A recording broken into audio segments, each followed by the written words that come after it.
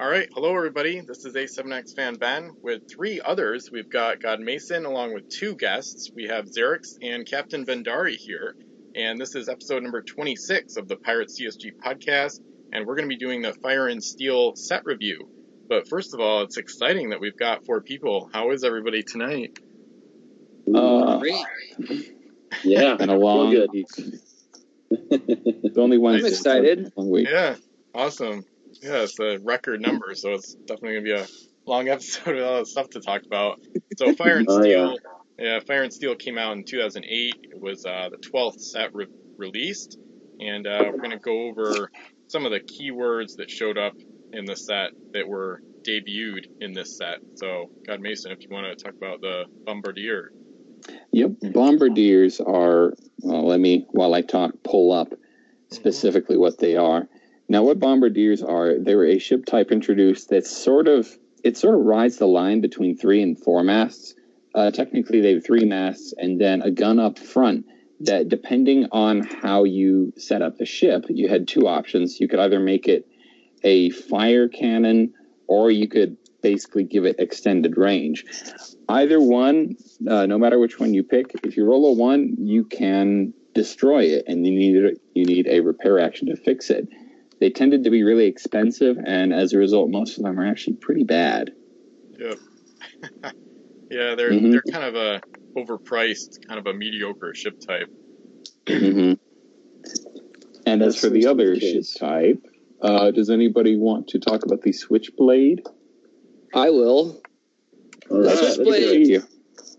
Yeah, the Switchblade is one of my favorite ship types aesthetically.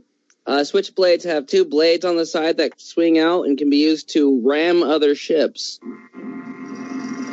And I don't remember. You don't get a boarding bonus if you use the blades to ram, do you? No, it doesn't. You're not pinned. No, you don't. Yeah. Oh yeah, that's it. You're not pinned. Yeah. Mm-hmm. If it's by blade only, you're not pinned.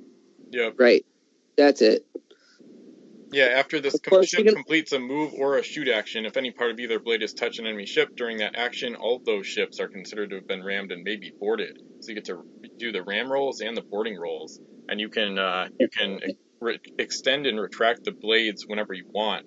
So there's not much of a limit to how many ships could be affected by it. So it's pretty interesting. All right. Yeah, it looks like we're... Yeah. A disclaimer on whenever you want. That whenever you want means only during shoot and move actions, I believe. Yeah, that's what I said at the beginning. I was reading. Yeah. Oh, okay. Right. Yeah.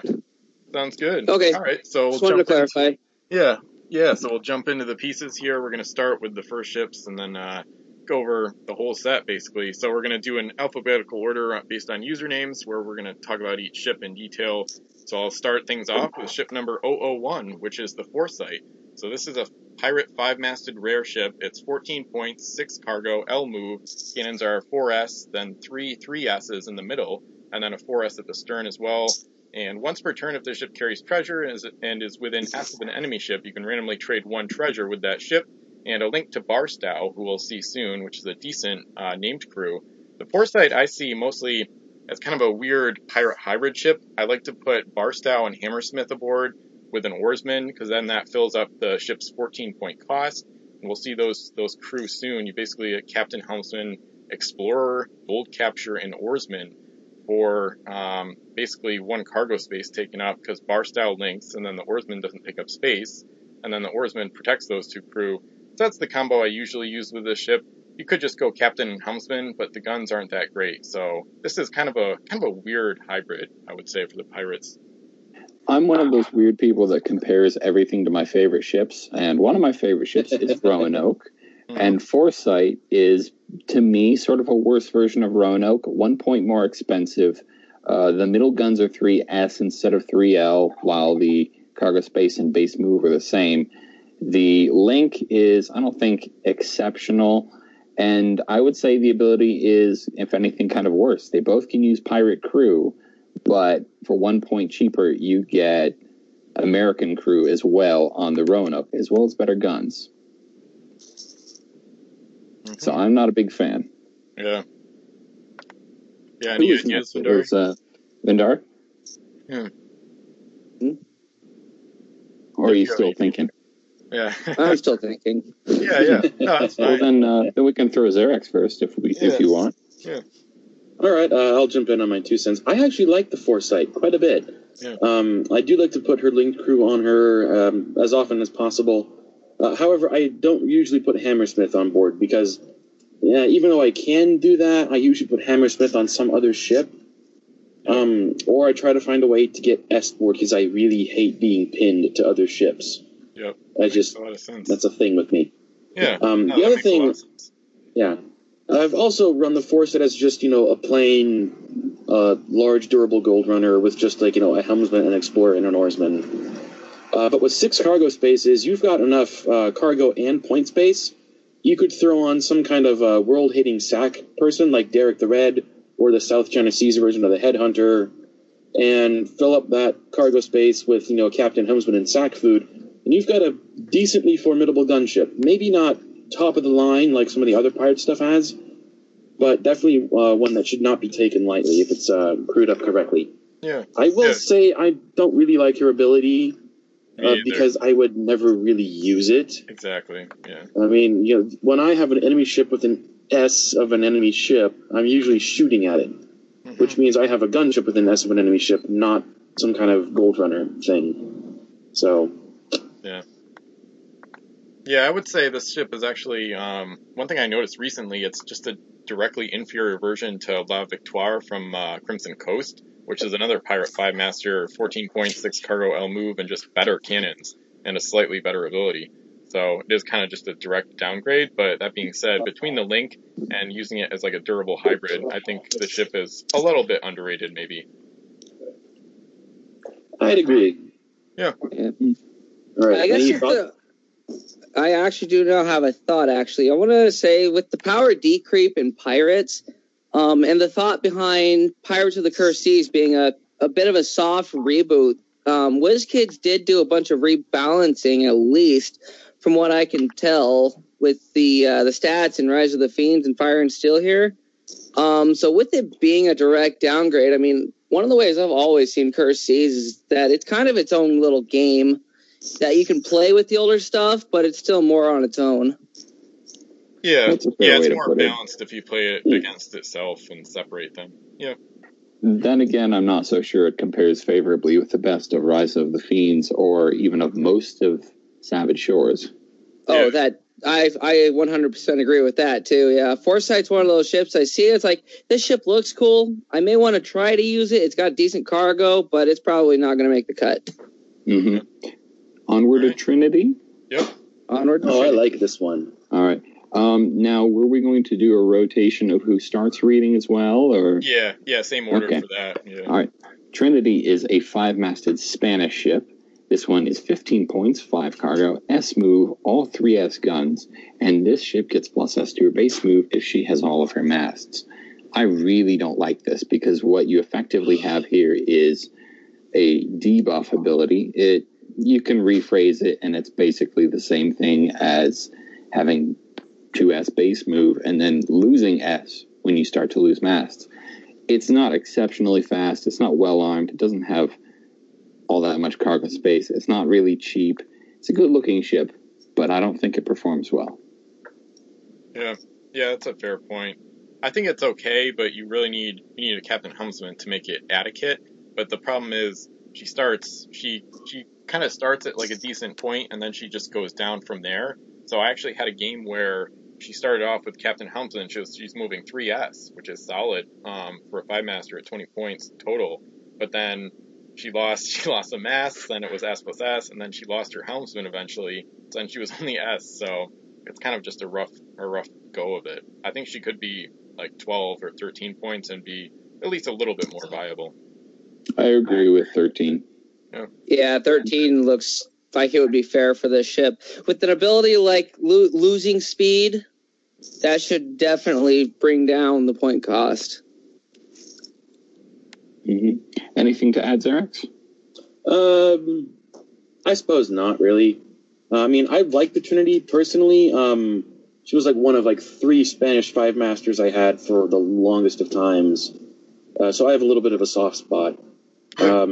I like large cargo hold ships like this because it's always possible, or I wasn't to think of ways to make it turn into a sack build. And the Spanish got their first ever sack crew in Return to Savage Shores, Sebastian Rojo. So him on here, plus, a captain, maybe a helmsman, and some other sack food looks like oodles of fun. Just, one way or another. Mm-hmm. But I will agree, I do wish her base move was faster. Just being L instead of S would make her, so much better. And maybe worth the 15-point cost. Yeah, quite possibly. Something else small I wanted to add. Trinity appears on the box for Savage Shores, but not in the set, which was really confusing to me for quite a while. Wow, that does sound familiar. Yeah. Mm-hmm. Yeah. What's even more confusing is that I think some of the adventure book stuff was on the box as well, and that only got like a 1-of-1 release, so that's even weirder. Yeah. You might be right there. Wait, I've got a Savage Shores box right next to me. Just give me just a second to have a look at the art. Yeah, this ship also triggers my brother. And it triggers him not because of anything stat-wise, but because of the name. It says it shouldn't be Trinity, it should be Trinidad. Oh, yeah, that makes sense. So, you know what? Whatever, man. Isn't that a city in Ohio? I actually don't know. I like the artwork on the sails, though. That artwork's real cool. Absolutely. And I don't remember who it was that said that it appeared, or there was stuff on the Savage Shores box from the adventure book. But they're right. One of the One Masters is on the right side picture on the back of the Savage Shores box. Yeah. Which is kind of strange. You can't even read the ship because the artwork is small enough. Yeah. Mm-hmm. All right. Vendari, the Apollo? Oh, yes. One of my favorite ships, at least narratively. So we've got the HMS Apollo Fire and Steel version. It's a 5-mast English ship that costs 13 points, 3 cargo space, S+S base move. Cannons are 2S, 3L, 3L, 3L, 2S. And its ability is, when the ship is docked at your home island, you can eliminate 1 treasure. It becomes a 3S cannon that can be eliminated only when the ship sinks. And she's got a link to Thomas Gunn. So, I honestly prefer the Rise of the Fiends version better, just because it's got more cargo space. But this one is definitely built for battle. The ability to add an extra cannon is can be pretty powerful, but you're exchanging your win condition for this power. So maybe a ship for bigger games? Yeah. Oh, definitely. Yeah. Oh, most definitely. Mm-hmm. If I had to list a pet peeve about this ship, it's that they're 3S guns and none of the others are 3S. You have 3Ls and 2S, which might make it kind of hard to remember. Wait, which one am I rolling for? Yeah. Right? Yeah, that's a fair point. Yeah. And this ship is solid. I definitely think either version of the Rise of the Fiends Apollo could be better, especially the re-rolling one. But yeah, this one is good to just camp out at your home island, get a bunch of extra cannons in a big game, and then finally sail out with, a juggernaut that has, 10 cannons or something like that. Yeesh. Yeah, good link too, because Thomas Gunn is one of the better English name crew. Yeah, both versions are pretty nice. You got the Rise of the Fiends version, which is a captain helmsman. Oh, that'd be real cool. Yeah, that's awesome. But then you have what's coming up with the Fire and Steel version, who gets a promotion to Admiral in the cabinet. Yeah. Okay, I didn't know that. So no, I haven't fed her. Someone didn't feed the pet. Oh, wait. Maybe it's Empress. Wait, was that not muted? I thought that was. You were not muted. We heard that loud and clear. Wow. Is it Empress?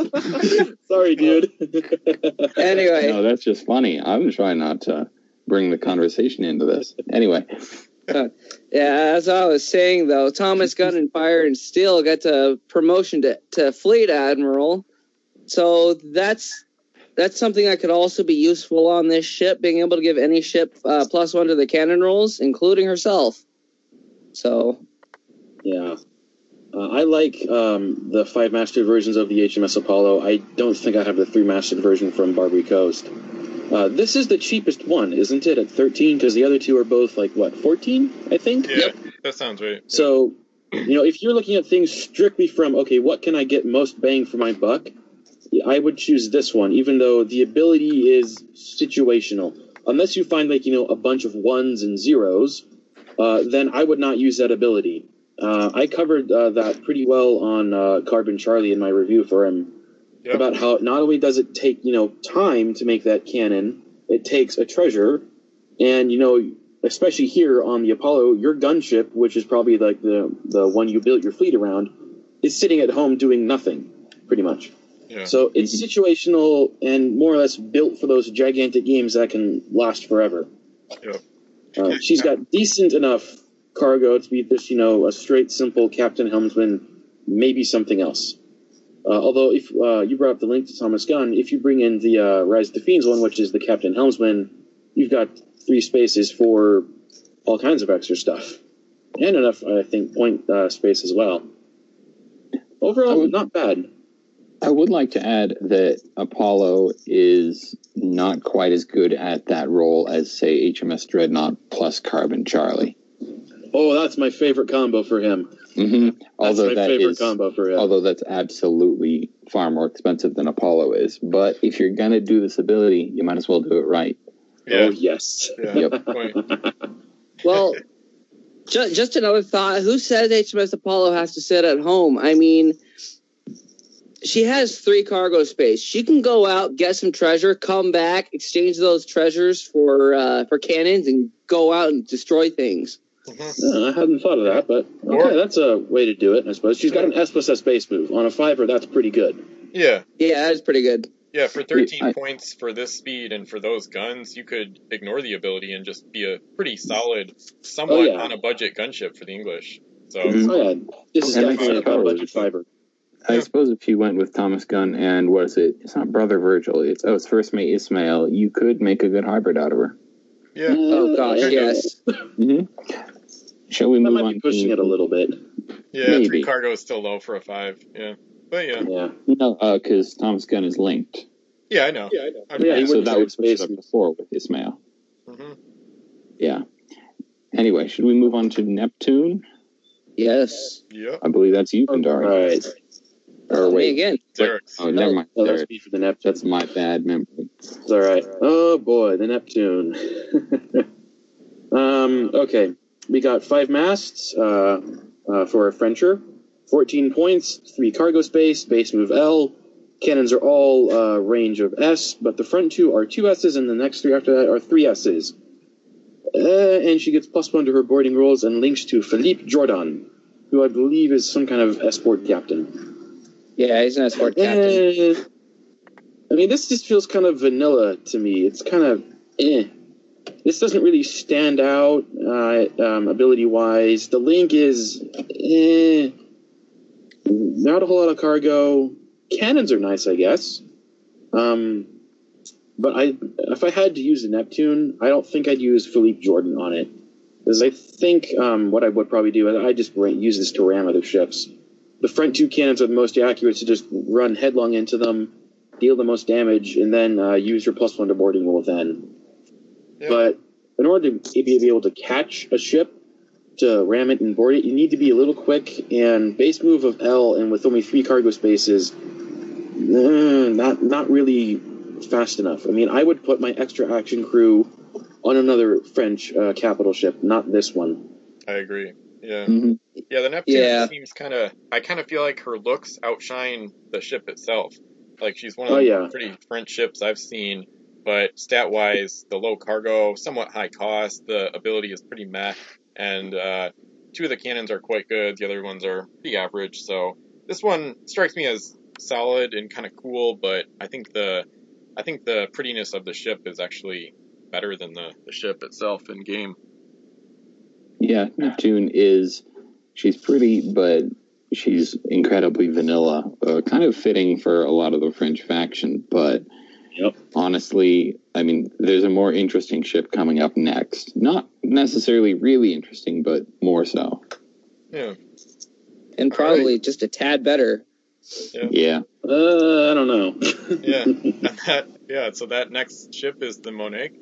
So this is a French 5-master as well, another rare. It's 14 points, 3 cargo, L move, so those are all the same. But then the cannons are quite different, 3L, 3L, 2L in the middle, and then 3L, 3L at the stern, so mostly 3Ls. And then other ships do not block this ship's line of fire. So this is a decent ability to have on a ship with L-range cannons, especially a lot of them. So the Monique kind of reminds me of the Neptune, because she is pretty similar. The Neptune is kind of like a pretty upfront, like short-range brawler with a boarding ability, and then S-range cannons. This ship's L-range cannons, and then that ability. So this is kind of like the opposite, kind of a long-range fighter, but still a brawler. It's still a nice-looking ship, kind of interesting looking, a little more unique. Overall, the Monique, I would say, is a pretty solid French gunship, but they still have better 5-masters as usual. So it's good, but not too much better than the Neptune. Mm-hmm.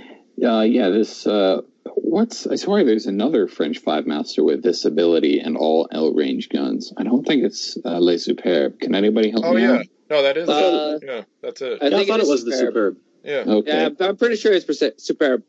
Yeah, the Superb isn't that much more expensive, but all her stats are significantly better. Yeah. Monarch is pretty, but if you're going to use this ability and a French 5-master, go with Superb. Yep. Or if you need Superb on a budget, here's the Monet. Maybe. Here's the downgraded version of the Superb. Yeah. I mean, I think the Superb outshines this in every single possible way. Well, it's also more expensive. Yeah. Well, if you have both ships in your collection and they're basically the same, I would go with the Superb over this, because I think the Superb has more cargo. Yeah. And is it faster? I don't recall. Yeah, it's S plus S. Yeah, it's better in every way except for the I would spend the 2 points to get the Superb over this any day. Yep. All right. Nice. Mm-hmm. Oh my god. Artwork is pretty interesting though. Lots of detail on those sails. Yeah. Imagine the people who make the sails for these ships. It's like, yeah, but I'm thinking if you actually had to make that in reality, that would be so much of a chore. Yeah. So if you sails that big with that much detail, it's like, no. Yeah, especially if it's going into battle and it's just going to get torn. Yep. Yeah. Yep. All right. Next up is the USS Concordia, which kind of excites me. We were talking earlier about the HMS Dreadnought, and this is its American analog. USS Concordia is a 5-masted American ship, 21 points, 4 cargo, L move, all 3S guns. The ability is this ship's cannons cannot be eliminated. Masts still can be. If derelict, she can't shoot. Link Montana Maze. I like this. In many ways, she's not as good as the Dreadnought, but I would like to point out that she does have some pretty good options if you want to go with other versions of Montana Maze. I would say the Ocean's Edge version, an oarsman, and maybe Ralph David as well as a captain, and then why not add a musketeer or a world hater or something? And then you've got a ship that can't really be towed because you can't eliminate the oarsman because you've got a crew saving ability, but you also so you can't tow it, so you have to sink it, but because it would have Eternal through Ralph David, you just get it straight back. Yep. So I think this is a very powerful American ship, but not one for a small game. Yeah, exactly. Yeah, I used it in a 100-point game, and I used a very similar setup to what you described. And it is frustrating because my opponent was like, this is like an unkillable ship. Like, that's OP. but yeah, I think between the cost and the mediocre cannons, it does hold her back a bit. And she's not very viable for 40-point games. She can be a monster. This is one of those ships, kind of like the Dreadnought, where you really want to put a ton of crew aboard. Like, you don't want to not optimize this ship. So with crew, you're probably going to be spending 36 points minimum, possibly 40 or 42 might even be the max. So, it's a monster. Yep. Oh, and then another one, they got Albert Crenshaw is one of those L-range boosters. Usually they're not very viable, but a ship like this or the Franklin are pretty good ships for him if you're actually going to use that for once. Yep. All right. Mm-hmm. Yeah, I'll put on as a last little touch here. That setup you mentioned, God Mason, with the oarsman and not being able to kill him, that does two things. A, as you mentioned, you can't capture the ship to make it your own, and it therefore protects it from being eternal. Protects it the eternal guy. B, if derelict, she can't shoot. Due to the way they changed the oarsman ability, if a ship has an oarsman, it's never really derelict. So even if this thing doesn't have all of its masts, you're still looking at something shooting at you with 5 cannons all the time. So the only way to effectively get rid of this for good is to either cancel one of the myriad abilities she has on board. But that's risky because, you could be missing a canceller elsewhere in a battle. Yeah. And then the other thing is with the high cost and the decent cargo, you can put the American canceller Turner aboard and then try to cancel them. Oh goodness! Yeah, adding crazy. Turner to that setup makes this ship virtually unstoppable, unless you want to use an event. Yeah, it's the immortal ship. You either sink it multiple times just to try to get a respite and try to end the game while it's repairing or sailing back towards you, or with two cancellors in that setup, you could try to cancel Eternal at the opportune moment, but that's about it. Or just use a Kraken. Ooh. Maybe. Maybe. That's a little simpler, I think. Or Curse Captain Jack. Nothing but parlay. Parlay the Concordia to the bottom of the sea. We're going to pay you to sink. Yep. All right. Something funny I wanted to point out is the Cursed don't get a 5-master. The French get 2 mediocre ones. What's the deal with kids? That's because the French didn't get a single 5-master in, I think, Rise of the Fiends. Yeah. That's probably why they got 2. Yeah. Rise of the Fiends was a cursed set, so... Yeah, but the Cursed didn't get a 5-master there, really. They got, the Scorpion things. Yeah, that's true, too. They look cool, but don't really work. Yeah, they always get, gimmicky stuff rather than the 5-masters, it seems like, pretty much. Yeah, I mean, even here, eventually down the line, they got a 5er here, but it was kind of meh, or downright bleh. Yeah. One of the... Yeah, they hardly have any 5-masters that are, regular rarities. They've got 3 exactly that aren't squids. Yeah, exactly. And only one is not a super rare special edition, limited edition, stuff like that. One, essentially. Yep. All right. Was Pestilence Vendari's ship? Yeah, it's my turn. I think so, right? Yeah. It's been 3 ships since I've read, so yeah. Okay, so we have the Pestilence. It's a cursed 1-master for 9 points. It's got 3 cargo space, base move of S+S, and a 3S cannon. Her ability is pretty good. Masts on the ship can't be eliminated by shots unless the cannon roll is a 6. It's a decent ability. Unfortunately, with a 1-master, it's usually better to just ram anyway. Yeah. Yeah. The main time I've used this is to copy this to a 10-master with Davy Jones. That's about it. So, other than that, I just use her as an empty gold runner for the Cursed in a big game. But unless you're going to copy this, I would say there's definitely, even for the Cursed, even they have better ships than this to run gold with. Yeah, that's a good point. If that's not what you're going to... That basically is the only good use for Pestilence that you pointed out, copying this ability. Aside from that, this is kind of gross. Yeah, I've used it as a ship. Yeah, it is kind of gross, Pestilence and all. But I've used this as just a place to stick the Cursed Chieftain and just leave it at my home island. Right. And just be done with it. Because, as you said, the Cursed, apparently, or incredibly, have better options for gold. This isn't really a very good gunship or anything at all. And the ability doesn't really suit a 1-master. It's infinitely better on anything that's got more than 1 mast. So I just kind of leave it at my home island and hide the Cursed Chieftain on it. Yeah. Solid. Alright. Let's move on then. I think Newport is yours there, X.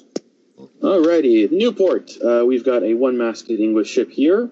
8 points, 3 cargo space, base move of L, and a 3L cannon. And the ability of this ship gets +1 to her cannon rolls against targets without all of their masts. I'm not very impressed by this at all, really. I mean, the ability is kind of cool, but I don't know if I'd ever really use this. Yeah, I wouldn't. I don't think I have really, at least not realistically, in any reasonably sized game. It's pretty much useless for the most part. I would say maybe 4 or 5 points would make it reasonable, but still not that great. Mm-hmm. I know bilge is much rarer, but I would rather use bilge. Yeah. You know? Yeah. It's too. Because it's faster, better gun, doesn't have kind of a dumb ability. Yeah. Yeah, Newport can go away. Yeah. Absolutely. Jeez. Find a new port to go to, man. Come on. Yeah. Yeah. Find a Newport. Yeah. Nice. All right. Anything for you, Silver? Yeah, Sylvax? Right? No. It's Vendari. Yeah, I've got with an RI. This ship, no, just nothing. Yeah, I can go to the next one, I guess. Yeah. HMS Minerva is only a little bit better, I would argue. It's an English one-masted sloop. It's another rare 7 points, 2 cargo, SS move. The cannon is 3L, and L-range cannons can't hit this ship. So similar to the Pestilence, another defensive ability that's not that great on a one-master due to the ramming damage. This one, it's got okay speed. The cost isn't too crazy. I would say it's a tiny bit better than Newport because her role as a support gunship is slightly easier to justify. But that being said, I don't think this is worth more than 4 or 5 points either. Yeah. Mm-hmm. Yeah. If I were to use this ship, I would say every time she got anywhere near another ship, it would make me nervous. That was deliberate. This is way too expensive. Defensive abilities on one-masted ships are totally worthless unless they're immunity to ramming. That's what I think. Okay. That does make them a teeny bit more viable, that ability on one masters. Yeah. I think they're a lot more important the smaller the ship gets. That's all I have to say. Cool. All right. Yeah. Wait, I'm not the last one in line for the Minerva, right? No. Or have I just summed it up?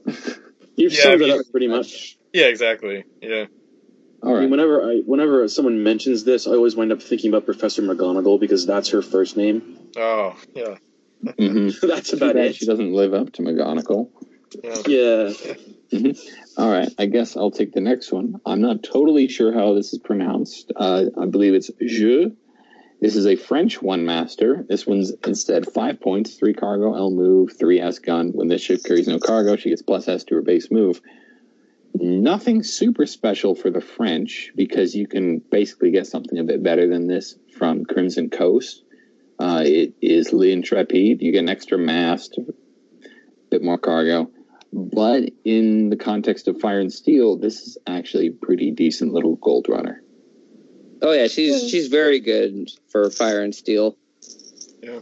Mm-hmm. Yeah, it's a nice looking ship, a lot of good colors, and as an empty Gold Runner, this one is pretty solid for the French. So just LS on the way out, 3 coins, back at L, and a solid option. All right. Yeah, not bad. Yeah, also, I think she's like one of the 2 cheapest ships in this set. Yeah. I think you're right there. Yeah. Cool. All right, we can go on. Vendari's up next. Yeah, so we've got the Arrogant next. Another one master. She also costs 5 points for France. With 2 cargo space, base move, S plus S, 2S cannon, and another defensive ability. 2 hits from the same shoot action are required to eliminate one of this ship's masts. Again, easily bypassed simply by ramming the ship. She's got a great cannon though, but with 5 points, you can put a Captain Helmsman on her, but I'd rather put them somewhere else. Yeah. Me too. Yeah. It's a better support gunship than the Newport or Minerva, but you're still probably That's not saying much. on her. Yeah. It's a better support gunship than all the previous ones. It's a better support gunship than the piece of gum stuck to the bottom of my shoe. Mostly because that piece of gum doesn't actually have any stats. Which I guess is something more redeemable than you can say about the Arrogant, which is a bad ship. Yeah, good gun, but you're paying far too much for 1 2S gun.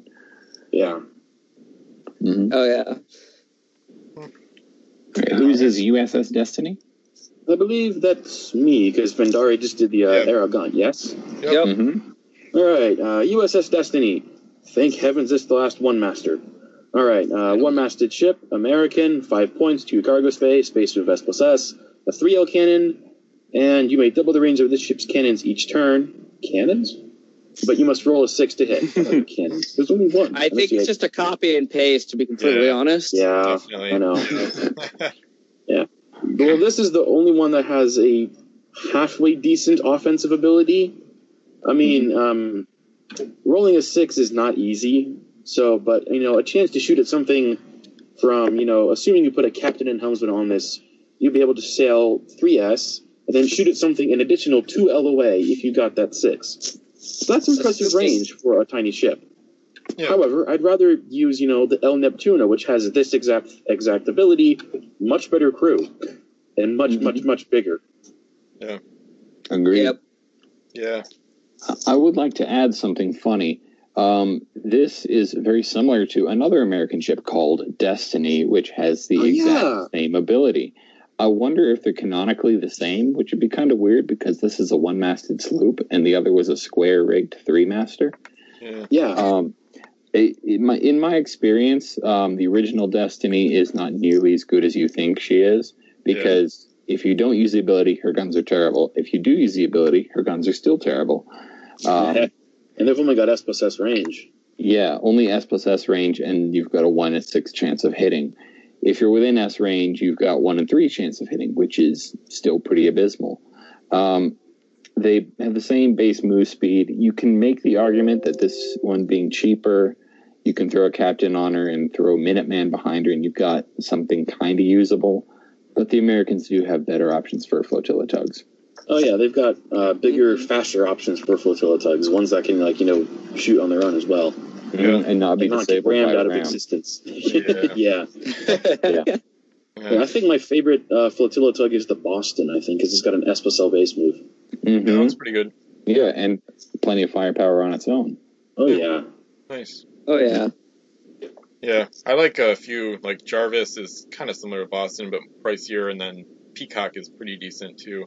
But anyway, I'll move on to the next ship, which is the Draconum, which is the first bombardier, and it's a pirate 3-master, rare, and 13 points, 3 cargo, L move.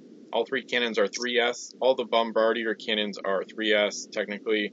And along with the keyword, it says eliminate one of the ship's masts when she rolls a 1 on any cannon roll. So you've got a negative ability, which helps keep the cost down. The problem is, I feel like all the bombardiers are too expensive.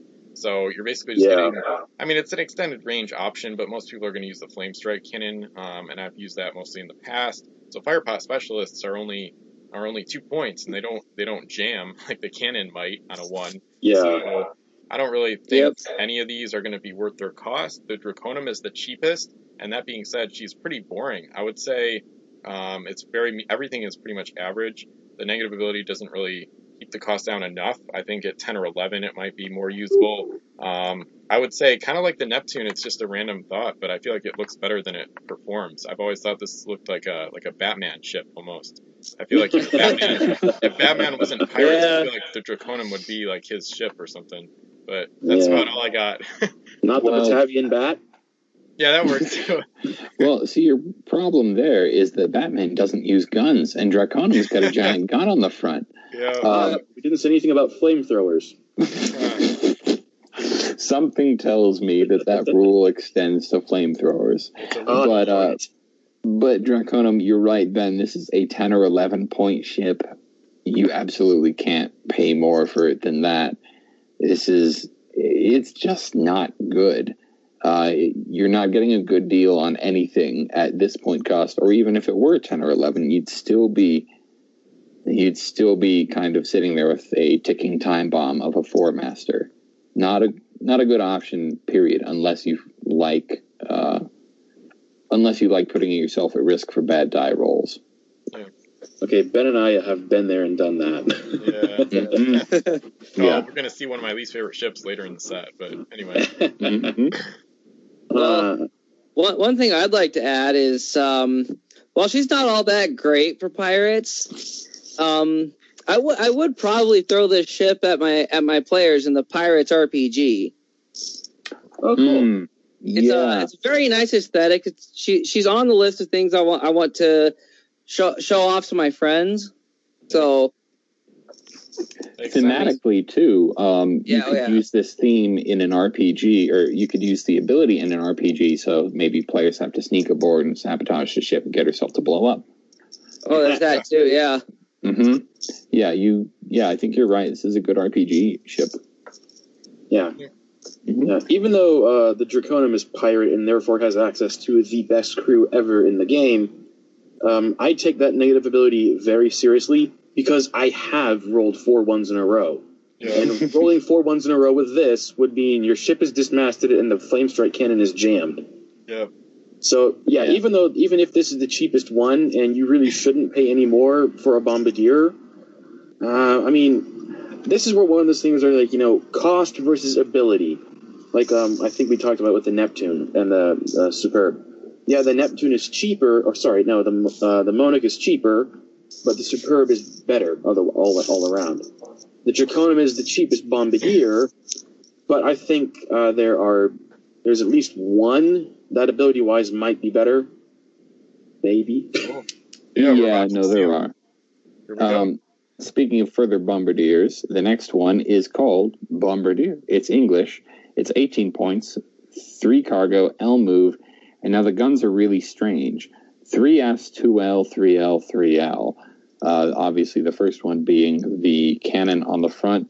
The ability is when the ship hits another ship, you choose which mast is eliminated. This is...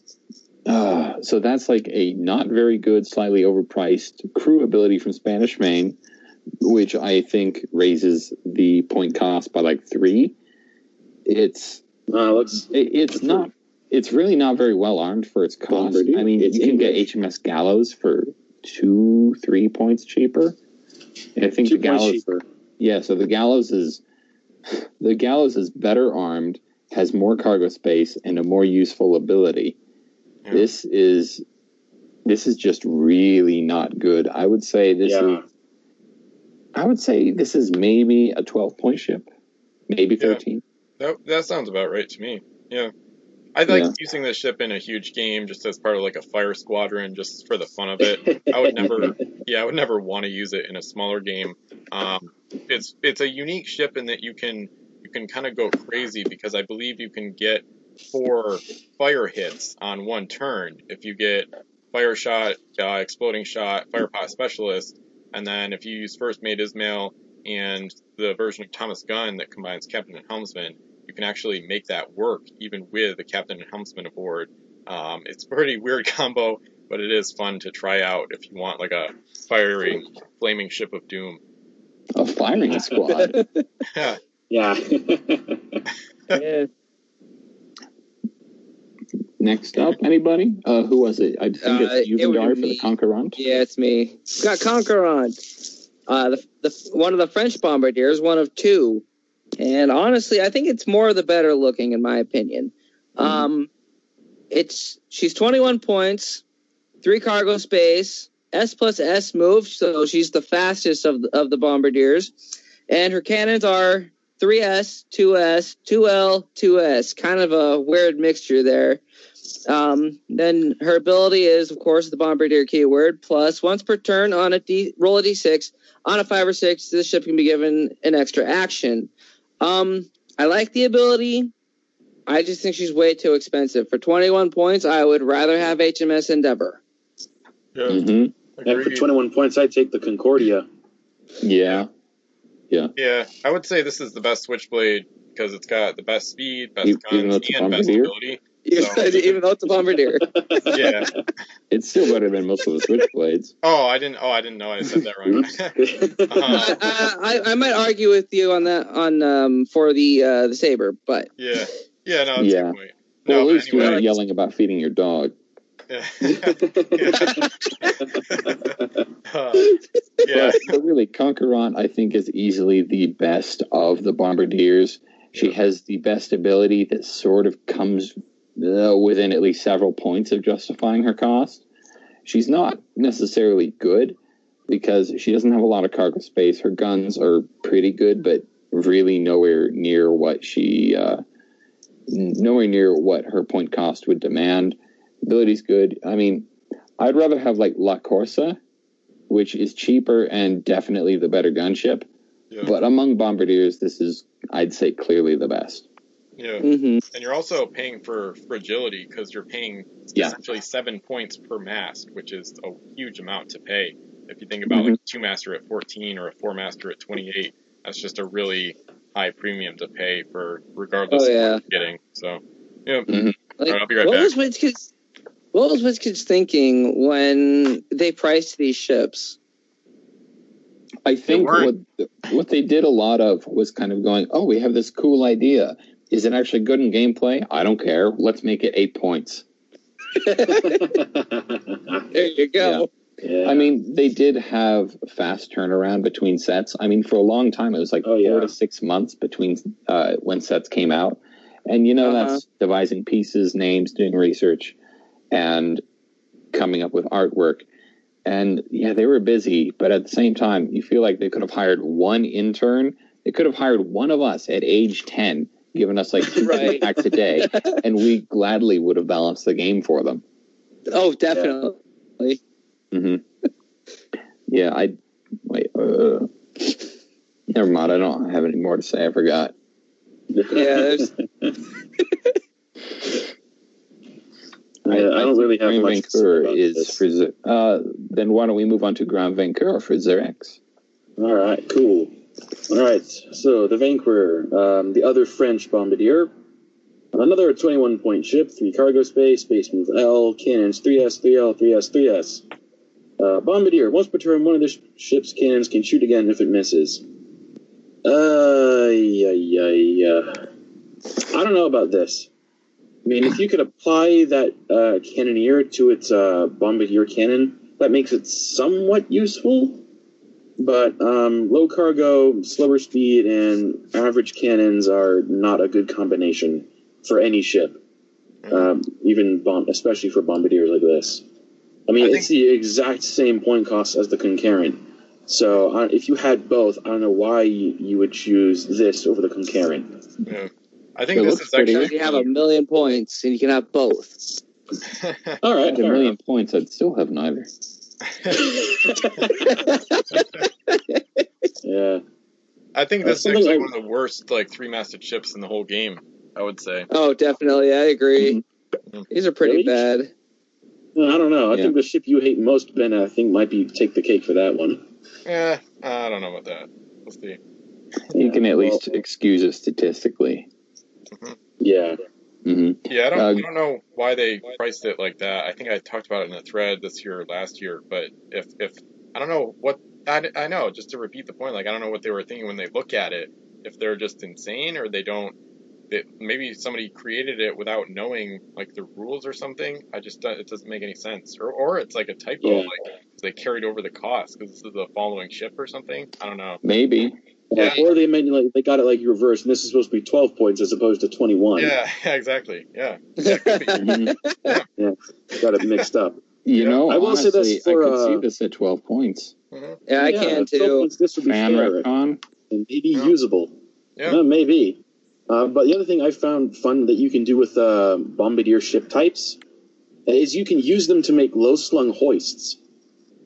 You take out the cannon bit and put the claw arm there. It's it'll fit. Hoists are 3 masts, and hoists are far more useful. Oh yeah, and this is a cool way to get one that's different looking, as opposed to that gigantic curly bow at the front. That's a the good hard way to part make about that is that you have to have a spare hoist for that, and they're still kind of in demand and at times hard to find. Yeah. That's one way to get the Fitu, actually, because it's a French ship, so it might have a similar paint scheme in a way. Blue and white. Oh, yeah, definitely. Could be. Well, I've got a spare Mally's fish hook. Yeah. Hey, shiny arm. I'll take it. Nice. Yeah. Do you have a spare? Do you have a spare concurrent or Grand Vanquer? No. Well, darn. Because then you could have made the Fitu. Yeah. All right. So. So I guess better ship overall. Although Fitu have to start talking about the flotillas. Yeah. Oh, yeah. So Flotilla. So the first flotilla is the Widowmaker. So this is a rare pirate flotilla. 6 points, no cargo. T is the base move, so you have to tow it, of course. And then all the cannons are 4S, but they get extended range. So basically 4SS in a way, however you want to express it. This one, I don't know, it's just it's pretty lame actually for a flotilla. Almost all the flotillas have better cannon ranks, and a lot of them, or a few of them, have better ranges. So even though it's really cheap, I don't really like using this one. The Doombox is more accurate for just a point more. That one has all 3SS, and as a result, Widowmaker is pretty lame actually, and that's coming from somebody who likes flotillas a lot. Yeah, even though this is the cheapest one, its armament is by far the worst. So, I mean, while you can excuse rank 4 guns on stuff like, I think it's Silver Coffin, which is all 4 Ls. This is not much better than having 4 Ls without extended range. This is a pretty solidly mediocre flotilla, and not one that I think I'll ever use. Yeah. Mm-hmm. Right. Anyone else? Yeah, no. Pretty vanilla. Pretty well. It's not even vanilla. It's just not even flavored. Yeah. Okay. Yeah, it's true. That's true. It's a mosquito. It's really not that good. Yeah. The only attractive thing about this is the point cost of 6. Because every other flotilla is like, starts at 7 and goes up. Yeah. So if you're one of those people who was like, I must be as cheap as possible, this is for you. But, assuming you want a flotilla. Yeah. Assuming you want to... 6 points, I could get a captain, a helmsman, and an oarsman for that. Mm-hmm. For, a ship. But can you get 4 4S guns for that?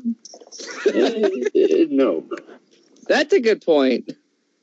I mean, it is extra cannons, and that's what flotillas really are, is it's extra cannons you can tow around with you. Mm-hmm. Yeah, that's true. All right. I think Armada is the next one, and change of pace, this one's actually good. Armada is Spanish and is 9 points. You get 3S guns instead of 4S, and because of the extended range keyword, they amount to 3SS.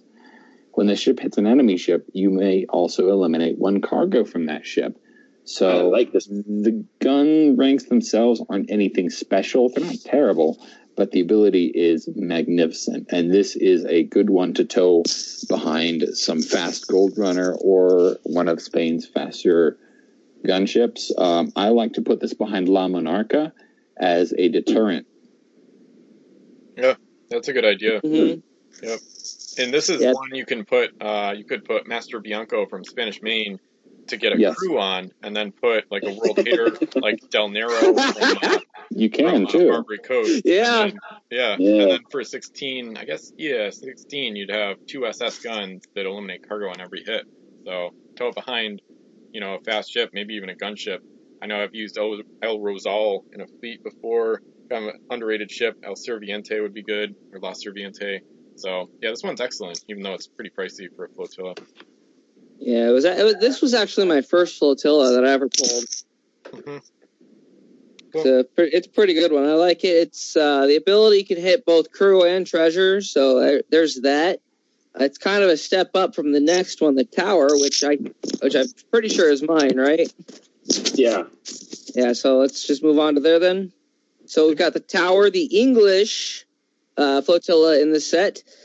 So points for that. England, my favorite faction. It's 9 points. Of course, no cargo space, base move T. That's typical of all flotillas. Its cannons are slightly better than that of the Armada, with 2S, 3S, 3S, and 2S.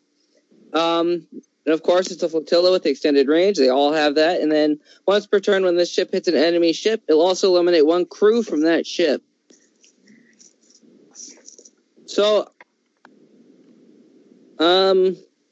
if you're going to be using a flotilla, a choice between the Armada and the Tower is probably going to come down to which faction you're in. Because either you've got better guns and a less wide hitting ability, or you have slightly worse guns and a more umbrella, more covering ability. Yeah. Yeah, the English are my favorite faction. Sometimes I find the cargo wrecking to be slightly kind of like overkill almost. Sometimes you don't always need it.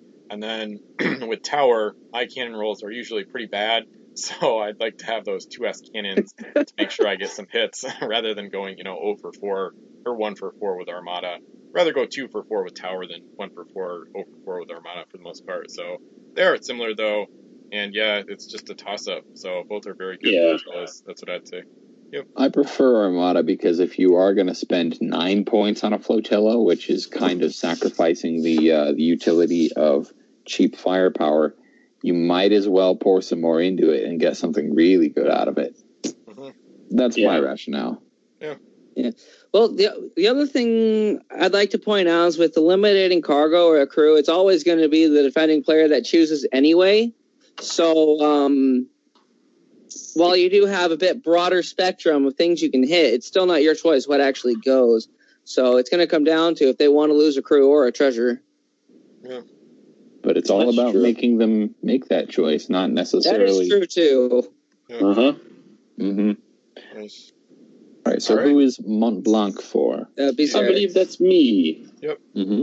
All right. So Mont Blanc, French flotilla, huzzah! 9 points, no cargo, base move T. Same cannon spread as the Tower. Extended range, all flotillas got it. And when this ship hits another ship, you choose which mast is eliminated. It's kind of vanilla. Yeah. Again. All of the flotillas here in Fire and Steel, well, except the Widowmaker, they're all 9 points. And really the only one I could see actually being 9 is the Armada. I mean, you could probably get away with the Tower for 8 points. And you could probably get away with Mont Blanc at 7, maybe. Because I don't know about you, but I don't really find that ability helpful. Yeah. Because I usually am accurate with cannons on flotillas, so if I'm shooting at something and I hit 4 times, odds are whatever I'm shooting at will not still be floating. Or will, only have 1 mast left. So it's like, all right, now which mast do you want to still have? Yeah. Yeah, I agree. I think this one is definitely not as good as the previous two. Mm-hmm. The French, it is the only French flotilla, so they're overjoyed to get one in the first place. But that being said, it doesn't measure up to any of the Spanish or English ones. All 4 of those are better than the French one. No, it doesn't. Yep. Man, this one, the artwork doesn't look like it was designed by a crazy dude. Because, the Tower, the Armada, and even the Widowmaker to an extent, their artwork is kind of nuts. Yeah. Especially on the Tower. It's like, okay, we get it. You're English. Yeah. Yeah, but Mont Blanc is just Blanc. Yeah, exactly. Mont Blanc is fitting flavor text, though. Not really suited to the French Corsair fighting style. And you can just end it there. It's too expensive. This ability, I think, is more useful on small ships and things with not many guns. This has 4 guns. It's probably at its best on, say, a 2-master. Yeah. Otherwise, this thing's too expensive. Yeah. All right. I guess we can move into... Yeah, we're talking about crew. Hang on.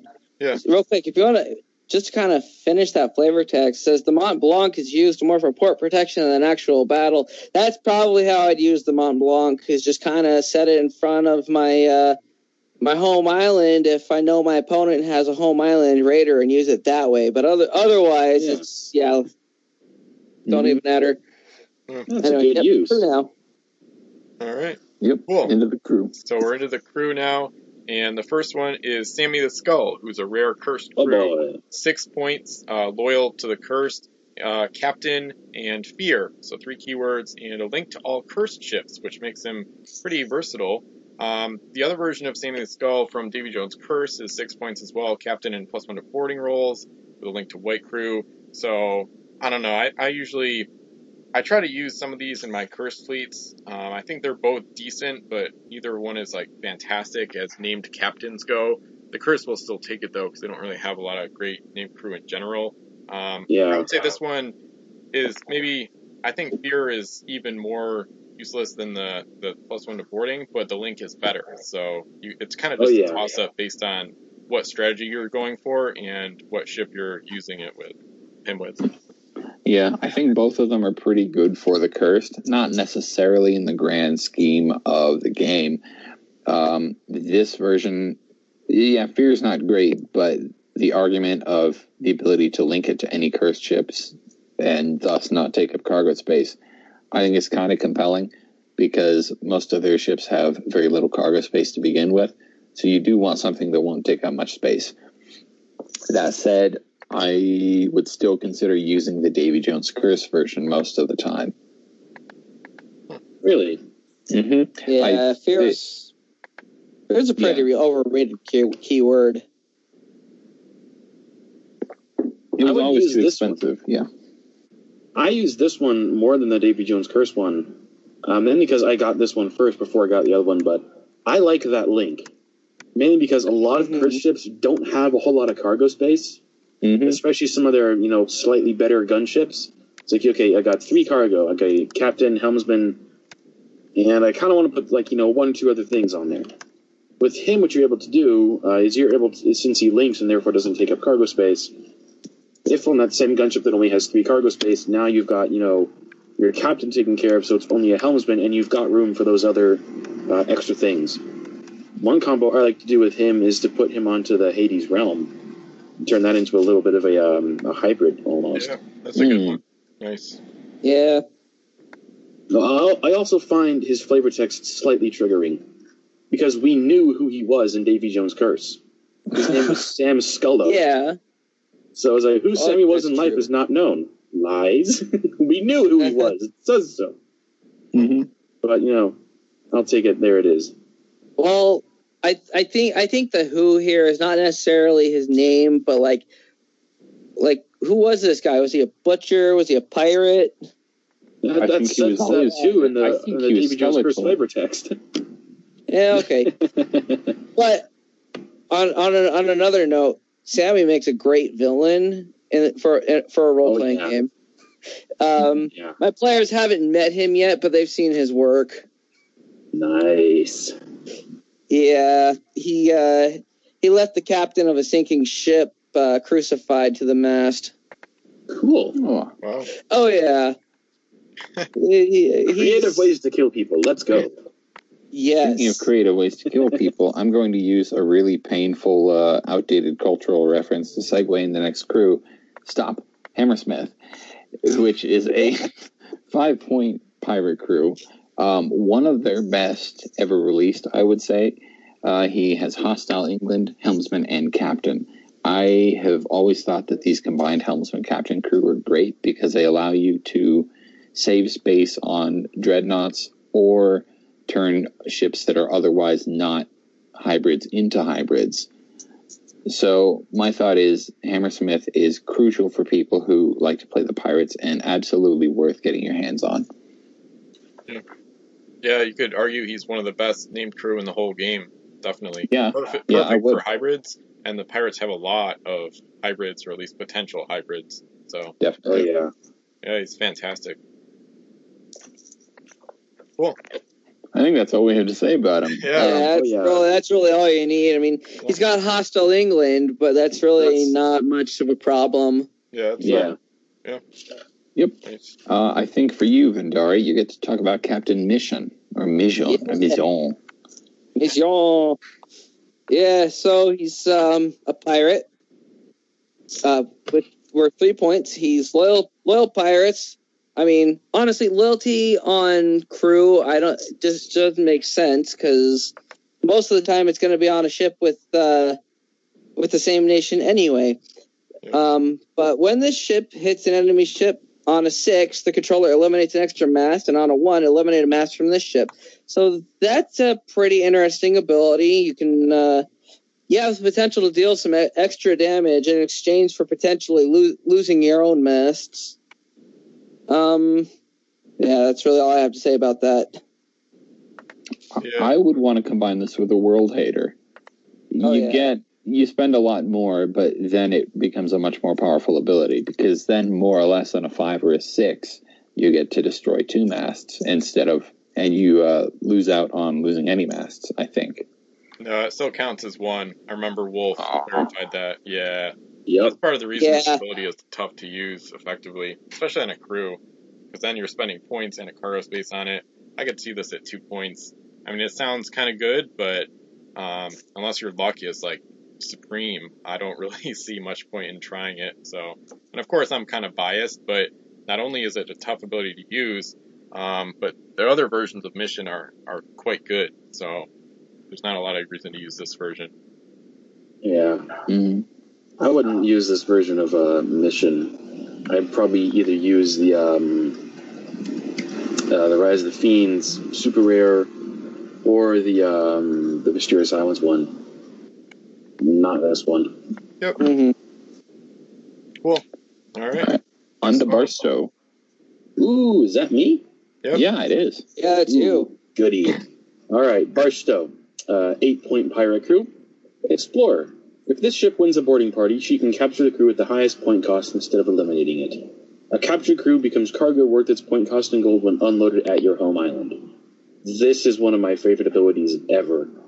I like to use this ability as often as I can because it's just so much fun to, board someone, win the board, and then take their highest point crew, and then watch the other person, rage. Oh, God. Yeah, especially when they have a hot... Oh, continue.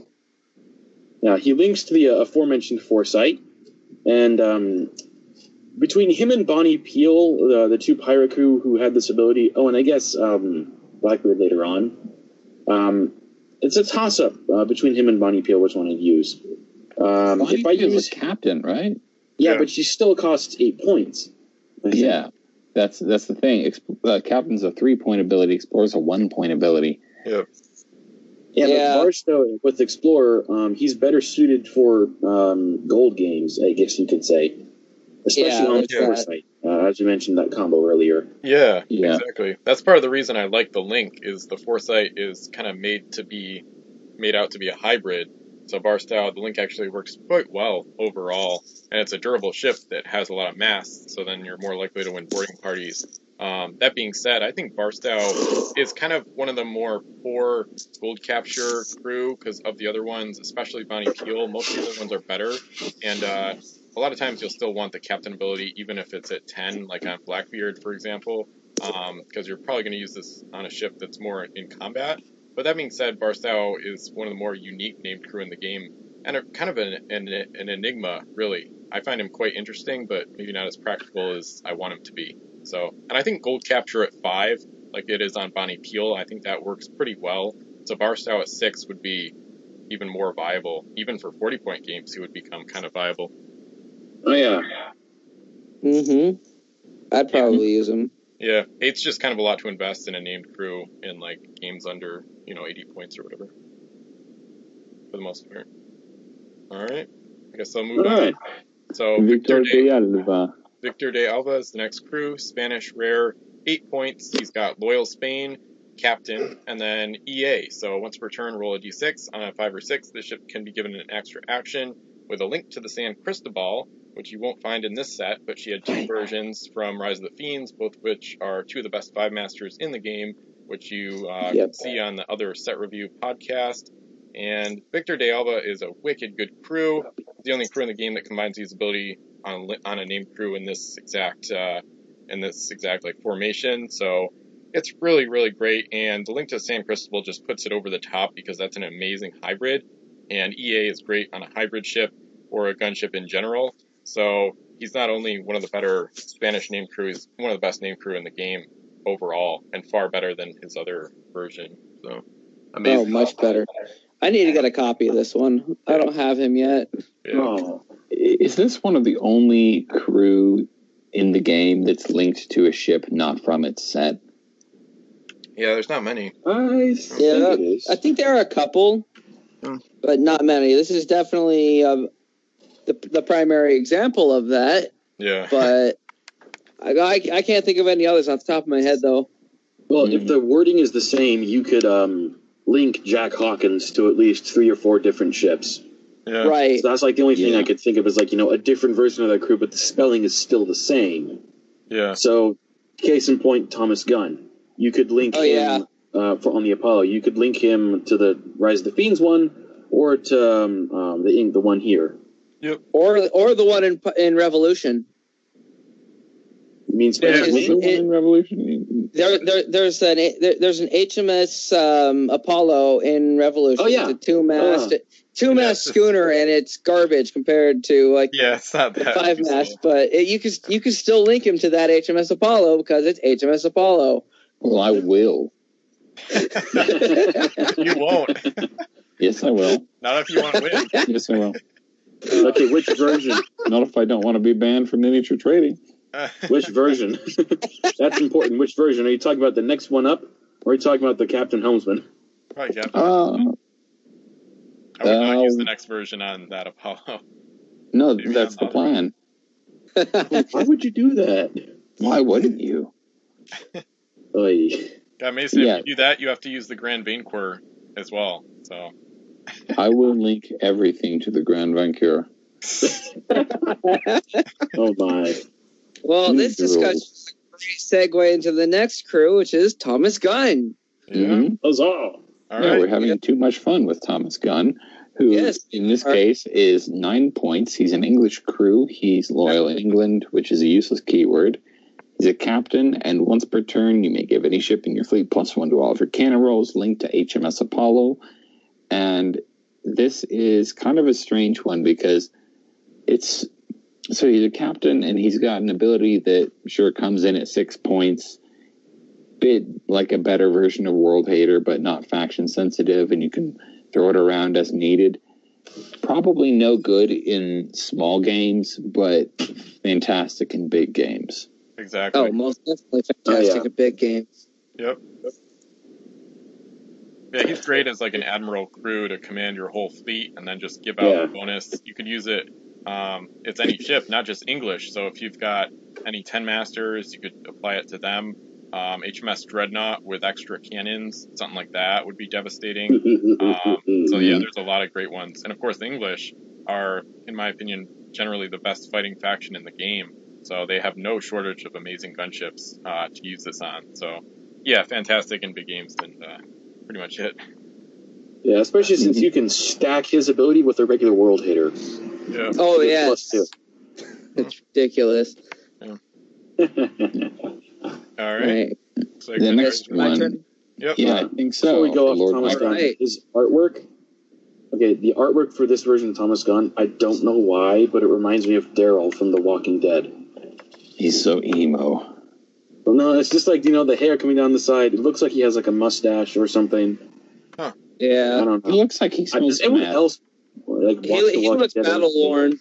Yeah. Oh, yeah, that too. I could see a tiny bit of Aragorn, a tiny bit, not a lot.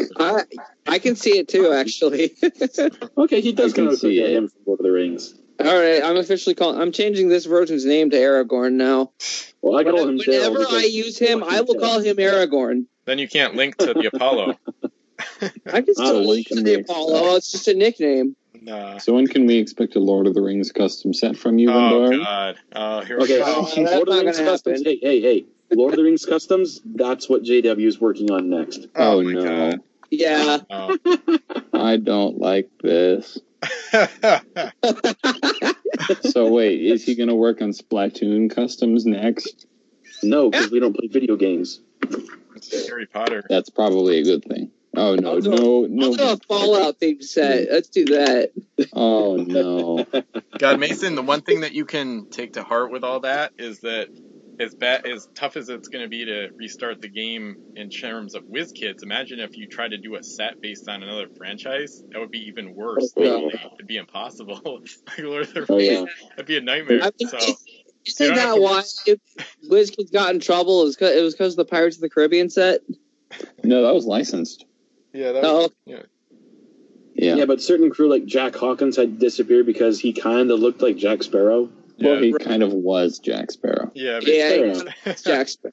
Yeah, I think Wolf said with the Ocean's Edge set, it kind of looked like they were trying to get it as close to like Dead Man's Chest as possible without actually infringing on it. They were. Probably totally were.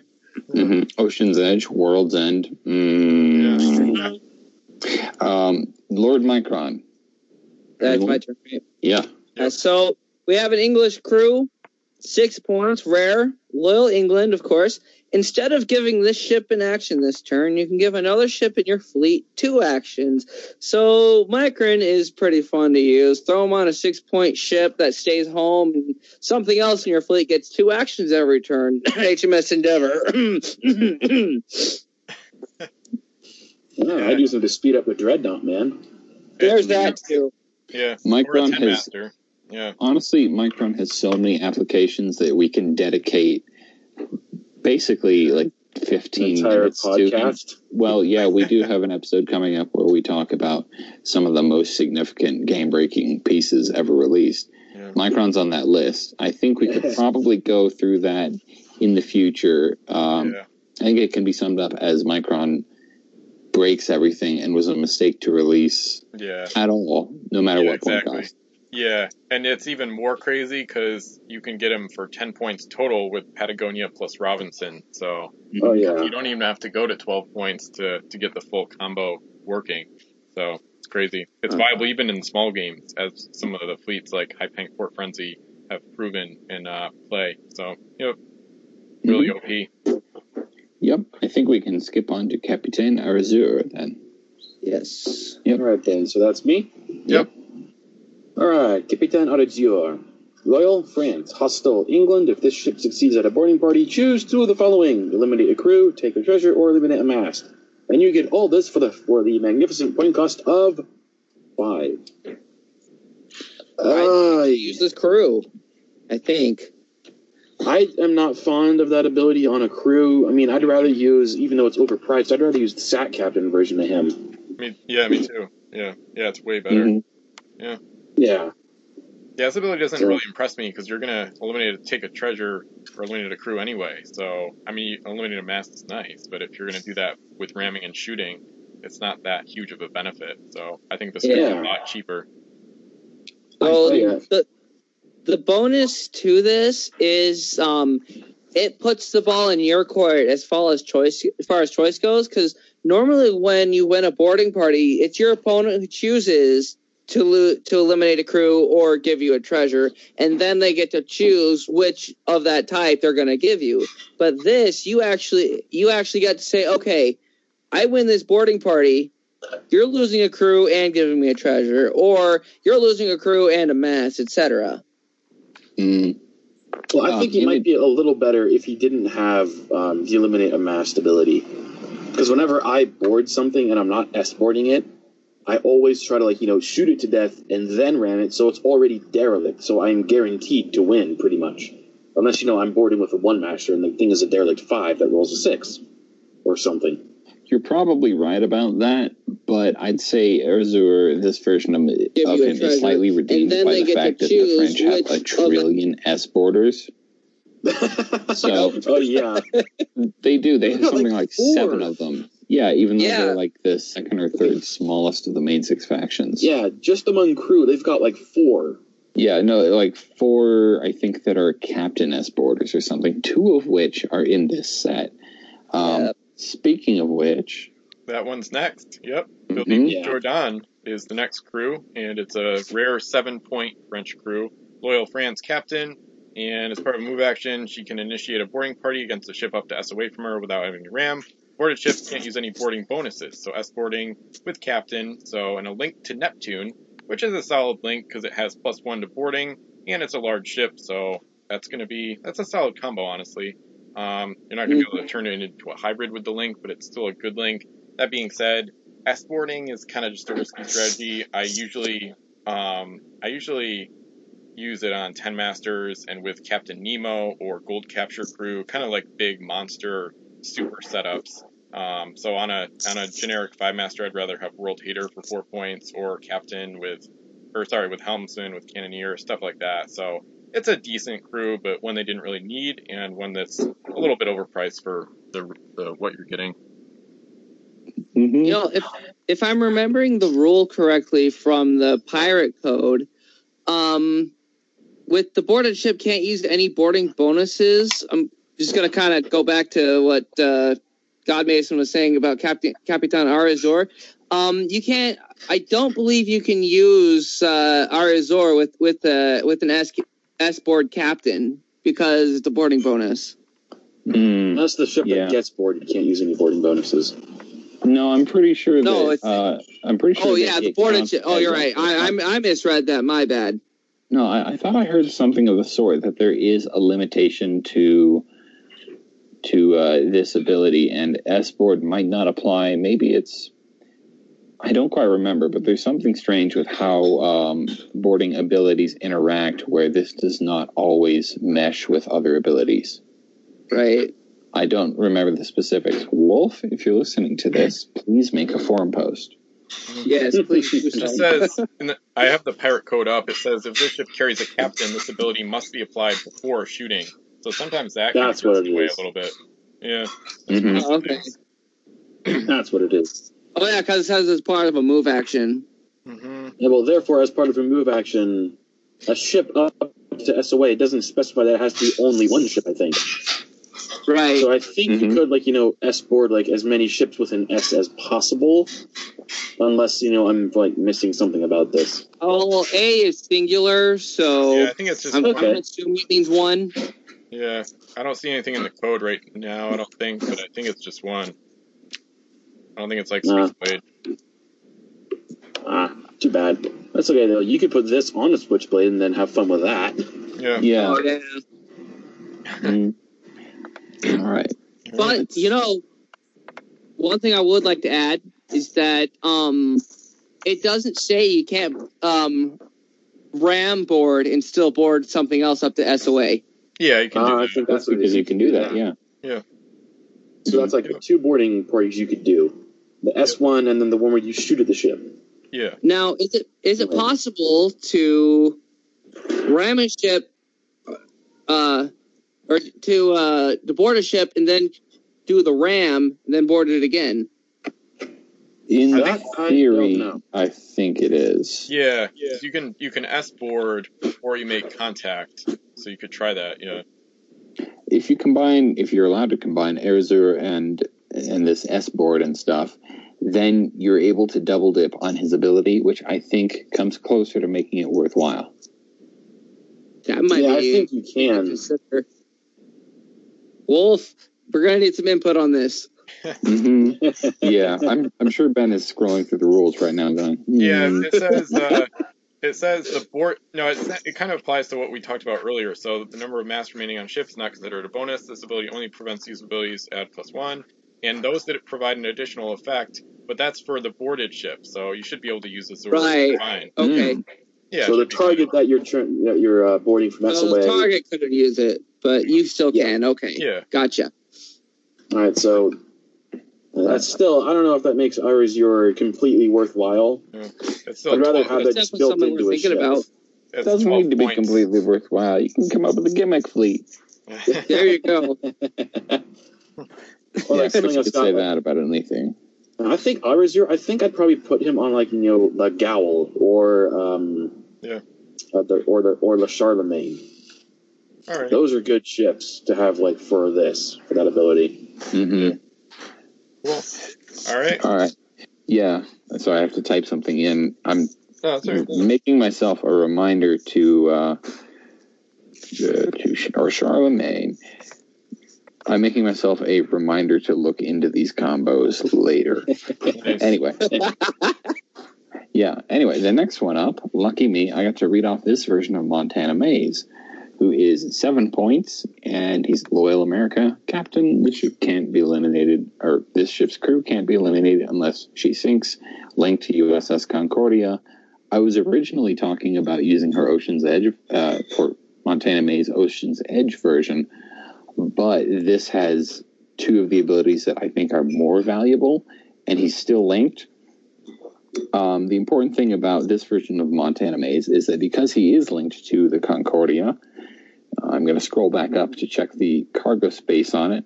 Yeah, it's got 4. Yeah. 4? Okay, so the really important thing here is you now have, or you still have 4 spaces remaining. If you have a cargo master in play, you have 5. Which means of all the really powerful abilities like Albert Crenshaw, World Hater, Eternal, be it from Ralph David or whoever. Schultz, the other option, I think. Yeah. You'd probably want to go with Ralph David because he's cheaper, and you're going to be pushing the limits of what the ship can hold. You can look at Crenshaw, World Hater, Chancellor, Musketeer, or, of course, Ralph David himself. You can basically fit on as much as her point cost allows, and Concordia is probably an untapped dreadnought of sorts. Mm-hmm. Yeah, I can see how this would be useful. I really like how this is an actually useful link, too. Mm-hmm. I would still use the Ocean's Edge version because it does all this. It's not Captain, but it has same action twice, which I find to be a better combination. He'll still link. You can still link the Ocean's Edge Montana to the Concordia. Yep. And then you can bring on Jonathan Harridan so you don't get redundant abilities. You get Captain and Reroll and Harridan for 6 points, and then you got Maze for 7 points, same action twice, and crew protection. So that's the combo right there. Yeah. That is a pretty good one. Go. Yeah, they both work really well. Yeah. It's frustrating. The Americans have, 2 or 3 repeat versions of crew, mainly Maze, and, they all do some variation of the same thing. Yeah, and they're all really good, so you're not supposed to use them in the same game. Yeah, it's frustrating. Yeah. I wish they just had different characters or something. It would make the Americans better. Even some of the different characters have repeat abilities. I mean, I think the Americans have more crew with Mace's ability here. This ship's crew can't be limited unless she sinks. Yeah. They've got that on, I think, 2 or 3 other crew. Yeah. In addition to Maze here. Yeah. So it's a little nuts. And some of them are slightly different enough to where you could potentially put them together, but you'd have 2 or 3 redundant abilities. Yeah, I know. So it's frustrating. Yeah. All right. So this version is cool. He's great. But, it's a toss-up between do you want the Captain built in or do you want the sim action twice built in? Yeah, that comes down to personal preference. Yeah, it does. What doesn't come down to personal preference, well, actually it does, is the next ship on our list, which I think is for Vendari.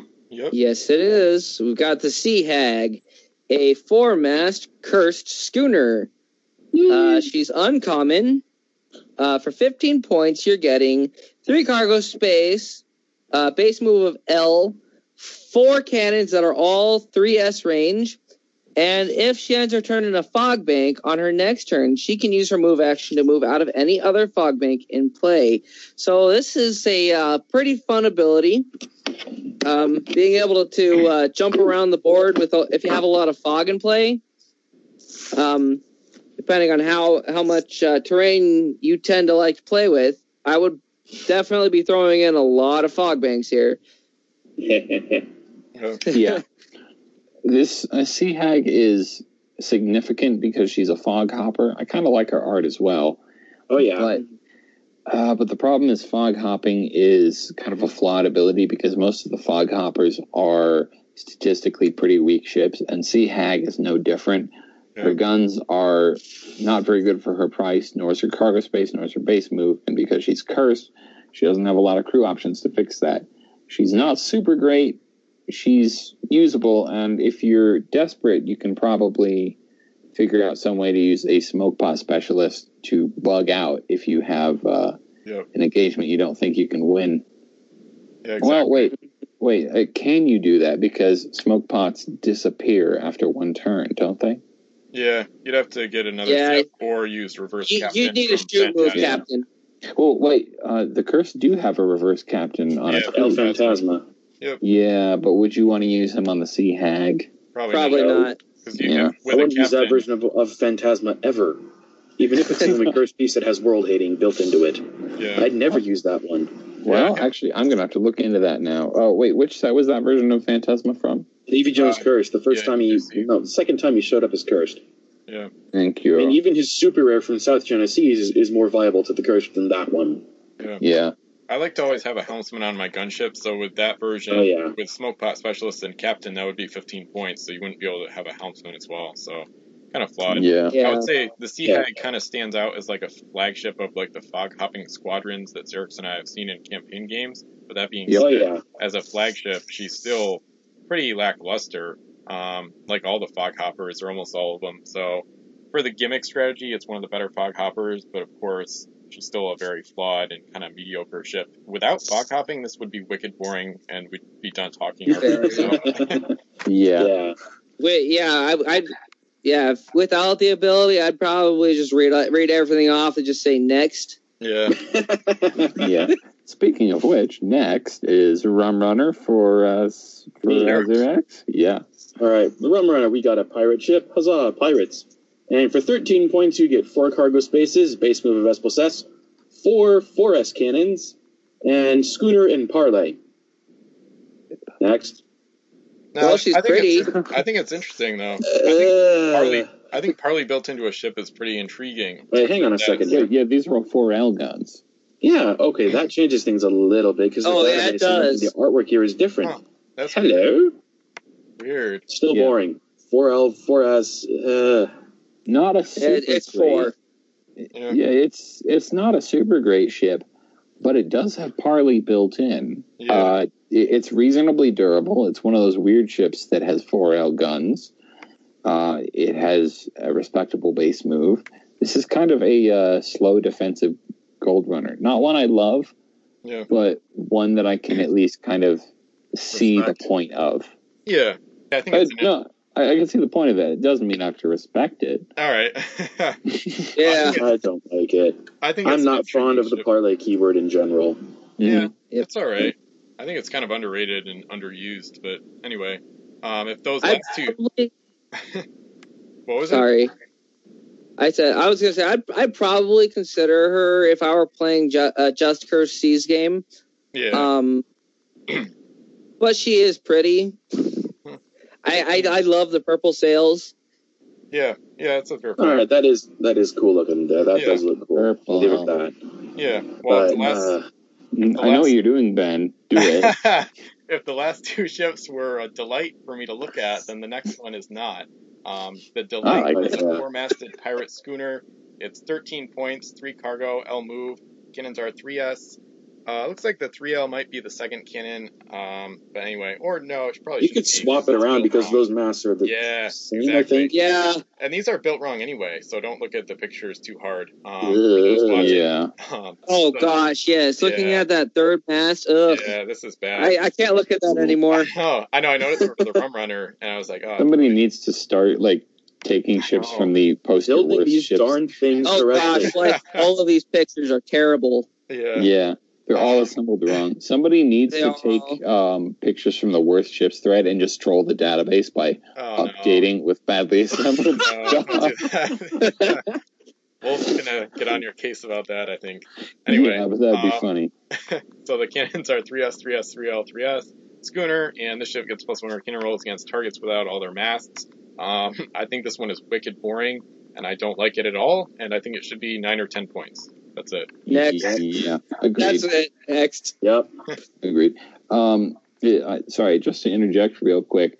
I've just realized that we're probably going to be done with these reviews in August. Which is funny because that's the name of the next ship. Augusta is a Spanish 4-masted schooner, 12 points, 2 cargo, SL move, 4S guns on the end, 3S guns in the middle. Keywords schooner. Once per turn of the ship is it's got S Explorer. This is I'm adamant that S Explorer has some value, but Augusta does not have the cargo space to take advantage of it.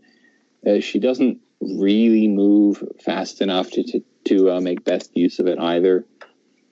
I think the speed is good enough, but it's not a great ship. Good. Yeah, speed is quite good for 4-master. It has. The problem is this is a ship with some potential. She has a good base move, and she has an ability that I think in the right situation is good. But the rest of her stats are just bad. She's too expensive. She's poorly armed. She's no cargo space. This is far too expensive to fit the support role she's supposedly cut out for. Yeah, I think 8 or 9 points would be more, reasonable. 8 points, yeah. Fair. Yeah.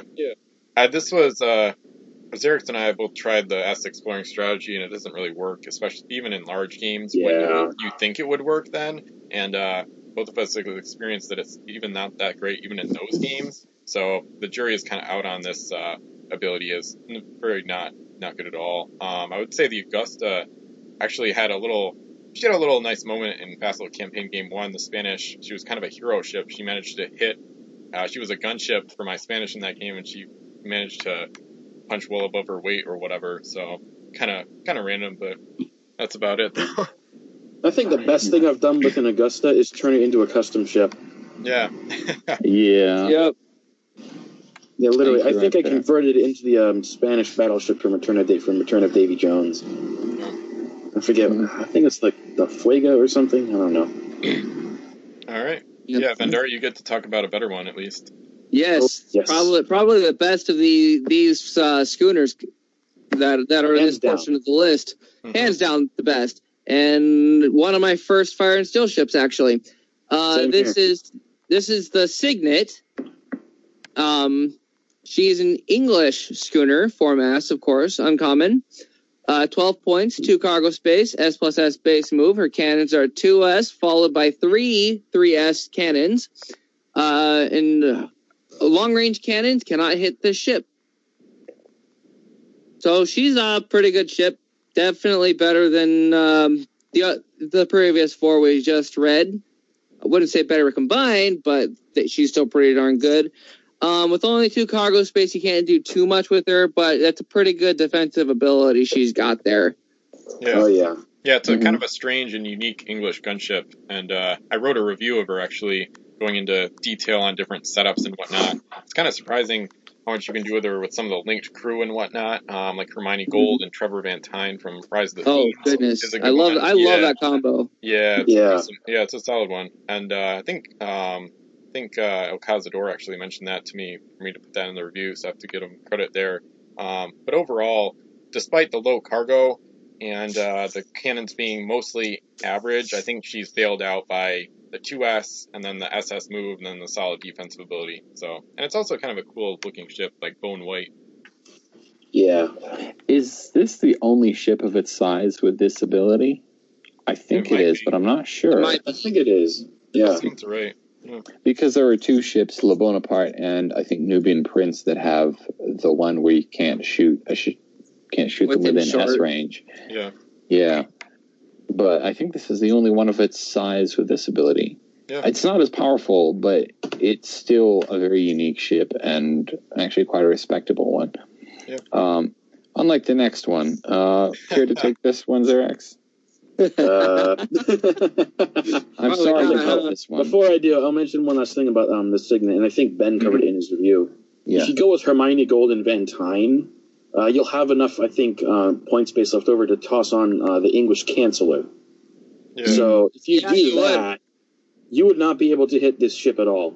Because you'd have to be outside of S, which means you'd have to try to use L range, but L range cannons can't hit it. Well, no, so therefore the only way to get out is an extended S range cannon. This does not have that can't shoot within S ability. So you could still shoot it with S range guns. No, if the Chancellor's on it, but you get with an S, you get canceled, your captain's gone. Yeah, you need a Chancellor or wait it out. Yeah, one of the 2. Yeah, or you snipe from like S plus S or further. Then you just move away and boom, you're good. Just ram it. Or come after it with, you have to double team it, 2 ships or whatever, 3 ships. Mm-hmm. Yeah, set up right. This thing can be quite annoying. Yeah. Unlike this, the Colonial Trader, American, 4 mass, 14 points, 3 cargo space, base move L, 4 4S cannons, schooner. If this ship carries no crew, she gets +2 cargo capacity. Blech. Yeah. This one. If this ship carries no crew, she gets +S to her base move. This might be a usable ship. Instead, not even then, no. Nah, only 9 points, maybe. Yeah. I think God Mason, you wrote a reasonably accurate review about this. Yeah. So go find that, and that has all our opinions in it, pretty much. Yeah. Yeah, I'm actually going to bring up my review really quick. I think I gave the ship like a 2 or 3 out of 10. She's, you think to yourself, this has like 5 cargo space, doesn't it? No, it definitely doesn't. Here, hold on. Where's Colonial? There we go. Yeah, review is called Brazenly Bad. What was the score I gave it? 3 out of 10. And my suggestion was to give her 7 base cargo and keep everything else the exact same. I know that sounds extreme, but then you can at least kind of set her up how you want. You could keep this ability, and then you'd have a really slow ship with 9 open cargo, but you're only moving L. And if you had a cargo master in play, you would have 10, but that paints a target on your back. So I think Colonial Trader, if she had 7 base cargo, would have some really interesting gameplay. As is, she's utterly terrible, and nobody will use her. Yeah. Like I said for the Augusta, I think the best thing I did with the Colonial Trader was turn it into the USS Venture. Yeah, that sounds right. Yeah. The best thing I did with Colonial Trader was not assemble her. Wait, yes, you did. All right. So if you wouldn't try to steal from a ship to pillage the Colonial Trader, and you wouldn't pillage the next ship either. So the Pillage is a pirate 2-masted blockade runner ship type, 7 points, 2 cargo, L move. Both cannons are 3S. Once per turn, the ship can move S after unloading cargo, but the problem is we're not going to use it as a cargo ship because there's not much, and you're not fast enough to be a gold runner, especially when you got stuff like the Bloody Jewel and Bonnie Liz out there. So this one is really mediocre. The ability is not fitting at all, and you could try to use it as a gunship, but even then, the pirates have way better options. So this is not only bad, but it's also boring and just really a mistake. Watch someone use this for your fleet challenge. Yeah. They automatically lose. It's like, no. Right. Yeah. The other thing about this ship is the printing on it is bad too. The zebra sail is pixelated. Really? Yeah. Pixelated ships. Well, you know what dazzle camouflage is, right? That's the idea. In the edge of sail. Yeah. Okay. I mean, no, seriously, like you can see each individual pixel on the mizzen sail. Huh. Weird. Well, in this case, I think Pillage was designed to blend in with the African desert. The zebra sail, because you'd rather run the ship aground. Yeah. Right. All But right. what I'm saying is the quality of the actual image file was not very good. Yeah. I'll have to check out that if I have a copy of Pillage somewhere. I don't, so I cannot verify. Someone else, please do. Lucky you. Yeah. You don't know. I said I don't. Yeah, that's right. Okay, I get it. But give me a second. I'll go find my copy real quick. All right. Cool. I was gonna say though, I do like at least sort of the chocolate vanilla paint scheme on it. But I do wish it had some strawberry. What's the name of the ice cream with all 3 of the flavors? Ben knows where I'm going. This is a really horrible segue into Napolitana, which doesn't even quite rhyme with Neapolitan. Anyway, Napolitana is a Spanish blockade runner, 10 points, 2 masts, 3 cargo, S move, both guns are 3L. If the ship has a crew with a captain keyword, she gets plus L to her base move. So in theory, you can throw a captain and a helmsman on this and be moving S plus L plus S. And have 2 3L guns, and you're paying 15 points for that. That's encroaching on Cristobal territory for a fraction of the firepower. Too expensive. A fraction of the size, too. I know. I would say this is probably I want to say the ship is worth like 5 points. Maybe. I think she's a little bit underrated as like a really fast Spanish support gunship. I think with the right crew, I think she's actually decent, but I could see her at like 7. I think that would be fair. And then you still have a cargo space open for fire shot or a coin, something like that. So I think it's okay. Yeah. Just a little bit overpriced. It's way better than Pillage. Yeah, that's true. Yeah, I agree. Much better than Pillage. Mm-hmm. So are her masts that pixelated, really? Yes, they are. Well, they're not that pixelated, but you can definitely see that it's pixelated. Huh. I may have to get one of these just to see that. Right? Yeah, you'd think it'd be smooth like the rest of the artwork, but it's not. Weird. Weird. All right, yeah, we're ready for the next Do one. you have any thoughts on the Napolitana, Vendari? Other than it's better than the Pillage? No, I don't. All right. All right, so I think you've got the HMS Ram. Oh, good. The HMS Ram. So this one's English. 6 points for 3 cargo space, base move L, 2S, 3S cannons. Then on the turn the ship is pinned, eliminate 1 crew from the enemy ship. Fitting name. Yeah. Basically. Very fitting. Yeah. That's her whole job is to ram, so you can just kill enemy crew. Yeah, ram and board. I think this one is actually a pretty solid support gunship, even better than Napolitana, because you got a very cheap cost for a gunship in general. And then Captain and Helmsman, you've got, good enough cannons, I guess, and then a solid ability. So with moving and shooting and ramming and boarding, you could eliminate a decent amount of mass and crew per turn. So she's probably not going to last long, but for around 11 points, it's not a terrible investment. So yeah, not too bad, is it? Yeah. I like this ability. I'm just not sure I like this ability on this ship. That's fair. Because it feels a little too slow to me. Yeah. I mean, I'd take one of the turtle ships that has this ability over this any day. Like Divine Dragon or... I think it's the Glorious Treasure that has it. Yeah, Glorious Treasure does too. No, there is one called Divine Dragon. Oh, yeah, the... yeah, it's from Mysterious one. Islands. Yeah, I've actually used that one pretty successfully. But Ram is probably a better ship because she's just got more firepower, and you're at least allowed to take her home and fix her. And she's slightly more durable. Yeah. Well, yeah, as long as she's being rammed instead of being shot at. Yeah. But either way. All right. Nice. Yeah, I think Derek, so you got it's your turn for Diamond. Yep. All right, HMS Diamond. The English got two-masted sloops, and they look very similar. The back mast. They have the same artwork. Okay, the only difference between them is one is a 3L, the other one's a 3S. That's the only difference. Well, there's also the hulls and the other thing, everything look very similar.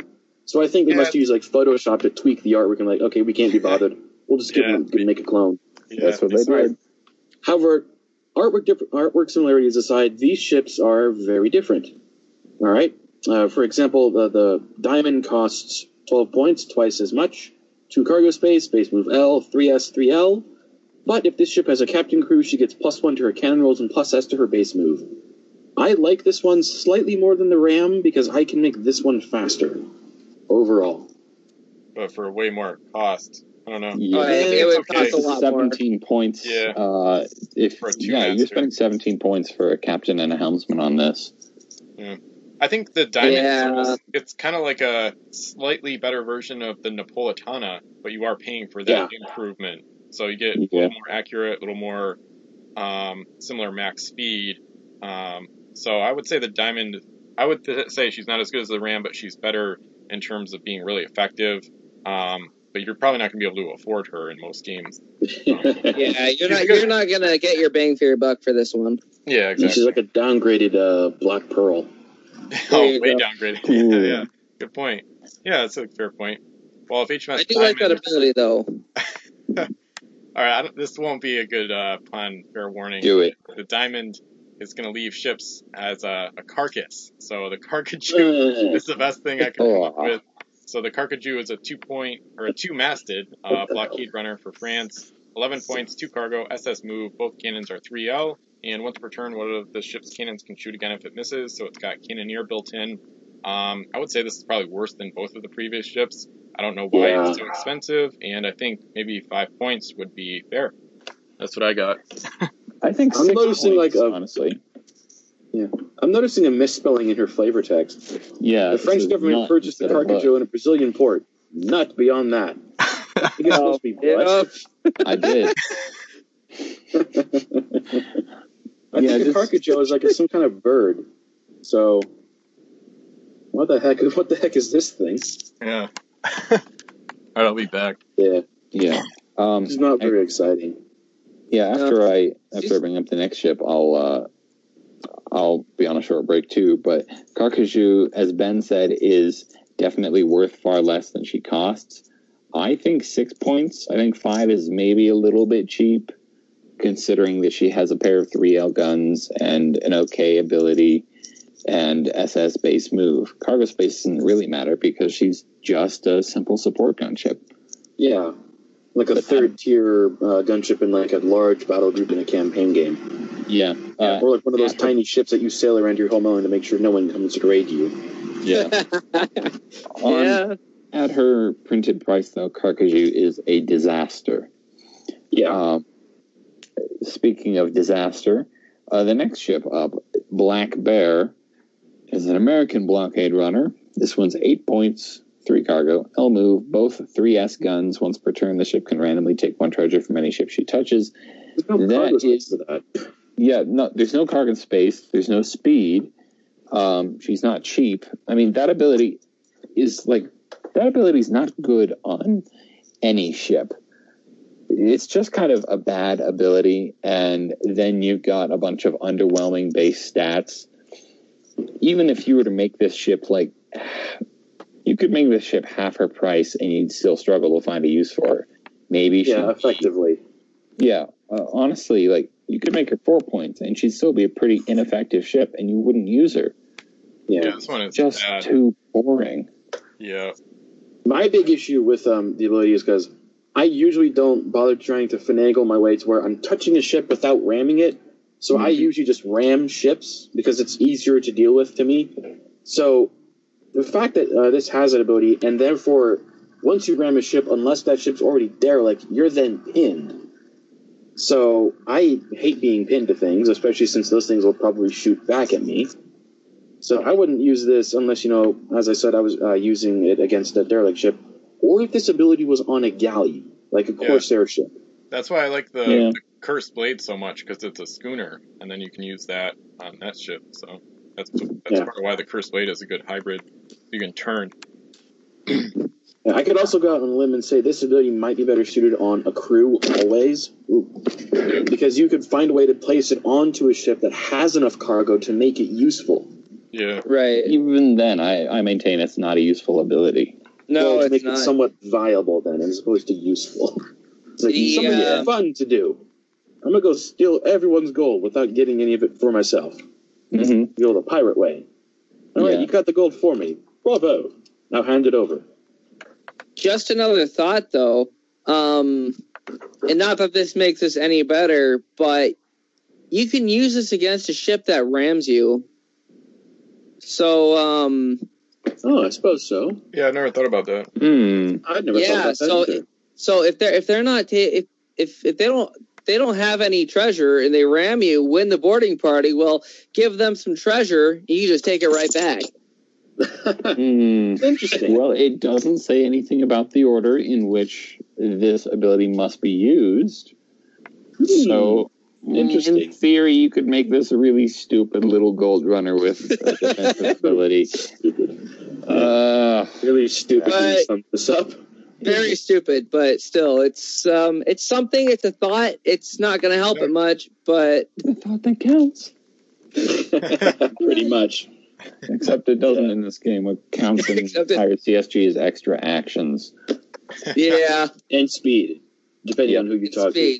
Mm-hmm. Extra actions and speed. If you don't have that, you lose. Yeah, basically. I once knew a guy who lost a game. His name was Adams. I lost. Adams. Speaking of which, I thought you guys would get that. I'm already because I looked at the next one. Yeah. The next ship is Poor Adams, and it is Vendari's to bring in. Yes. So, I believe this is actually a custom-made ship from like a top contest or something, right? This is something somebody actually submitted to WizKids. Yeah. Kind of the Abomination, which we'll get to later. So, the Poor Adams is a 4-mast curse ship with 3 cargo space, base move L, 4 cannons that are 3L on the stern and bow, and then in the middle you have 2 3S cannons. Then she's eternal and may dock at an enemy home island and load 1 treasure. If able, she must leave on your next turn. And all of this for 16 points. The ability with the flavor text actually kind of matches. It's not printed here, but I've got the card right here. I can look it up real quick.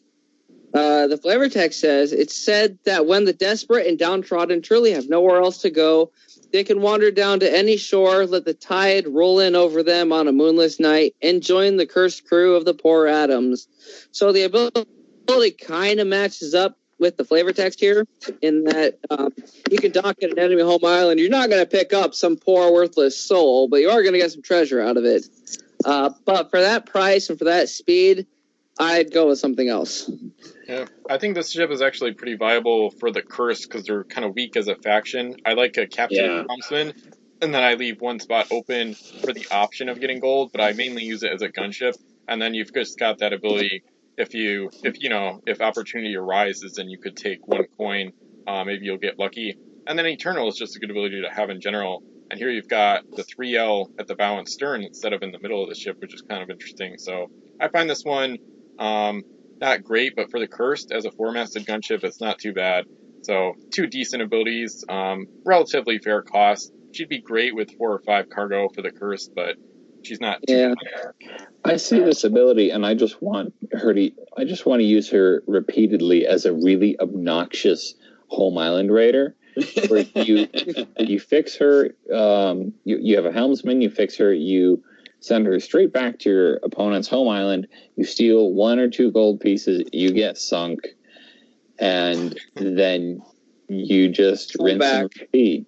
It's just like a really, really obnoxious strategy. Not very effective, but it's not very effective at all. It would be it's not effective. I believe it's written in Eternal. When you sink, the only thing that comes back with you is the crew. Any treasure you had or equipment goes down with the ship. Well, so if you have a captain and a helmsman and you sail over and you intentionally take 1 coin, and then you let yourself get sunk.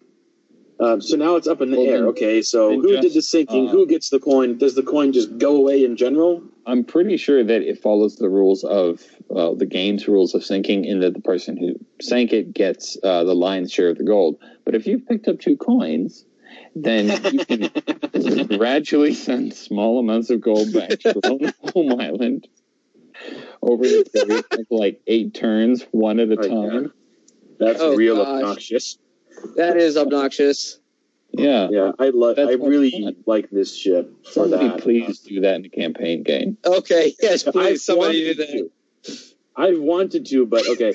I tried doing that home island raiding en masse or en masse in 2015, and now whenever I buy a home island raider in my campaigns, my brothers instantly look at me and go, "Spend all the gold right now. Just don't let them get close." Yeah. Okay. So quick question. Yes. When it says she must leave on your next turn, that just means you have to move just 1 segment, right? Oh yeah. Yeah. If you've got a captain, you can use it. Yeah. So that does mean you can throw a helmsman on her, move L away, then move L in one direction, then move back and dock again. Yeah. Yep. Exactly. Yeah. In theory, what you can do is move the L. You can't do that. I don't think. Oh yeah, you can. I think you can choose whichever. If you got a helmsman, or only if the base you can move. join base Only move, if the you base can move choose. is S plus L. If it's a base move L, you're supposed to move the bonuses after. It's not a rule a lot of people use, and from the rules survey, I'm pretty sure a lot of people voted not in favor of it, so they'd rather have it the way you do it. Technically, it's supposed to be like base move first, then bonuses, but it is. But in theory, it's still possible if you do the smallest angle with the island as possible, and then you may end up less than S away and still be able to return in the same turn. Yeah, you can always. It's easy to pull off because you don't have to move the full L anyway. You can just move a tiny. Yeah, there's that too. True. Okay. Yeah. I always forget about that rule. You don't have to move the full L or S. No. I always forget about that. Yeah, I always do that. Yeah, it's very useful for maneuvering and whatnot in crowded areas. I think we've spent enough time on that one ship that we all kind of agree is feudal. So why don't we move on to the Royal Lewis for Xerex, for Royal Xerex. Even more futility in my opinion. Okay, Royal Louis, we've got 13 points, 4-masted Frencher, 4 cargo space, base move L, 3S cannons, and broadsides attack. I'll say this: she's a slight improvement over the Rise of the Fiends one. Yeah, I definitely because over I that one. cannot stand the parlay keyword. I don't like it. No, the other Royal Louis is definitely better than this one. Yeah, well, okay. The other Royal Louis is a better Gold Runner. This one's a slightly better gunship. Yeah, exactly. Like, slightly better. The other one is way better Gold Runner. So I still either are great, but this one is just between the really two, boring. it comes down to what your fleet needs. And I need a better gunship. If I had to choose between the two, I'd probably choose something else. Exactly. Yeah. Choose C, other.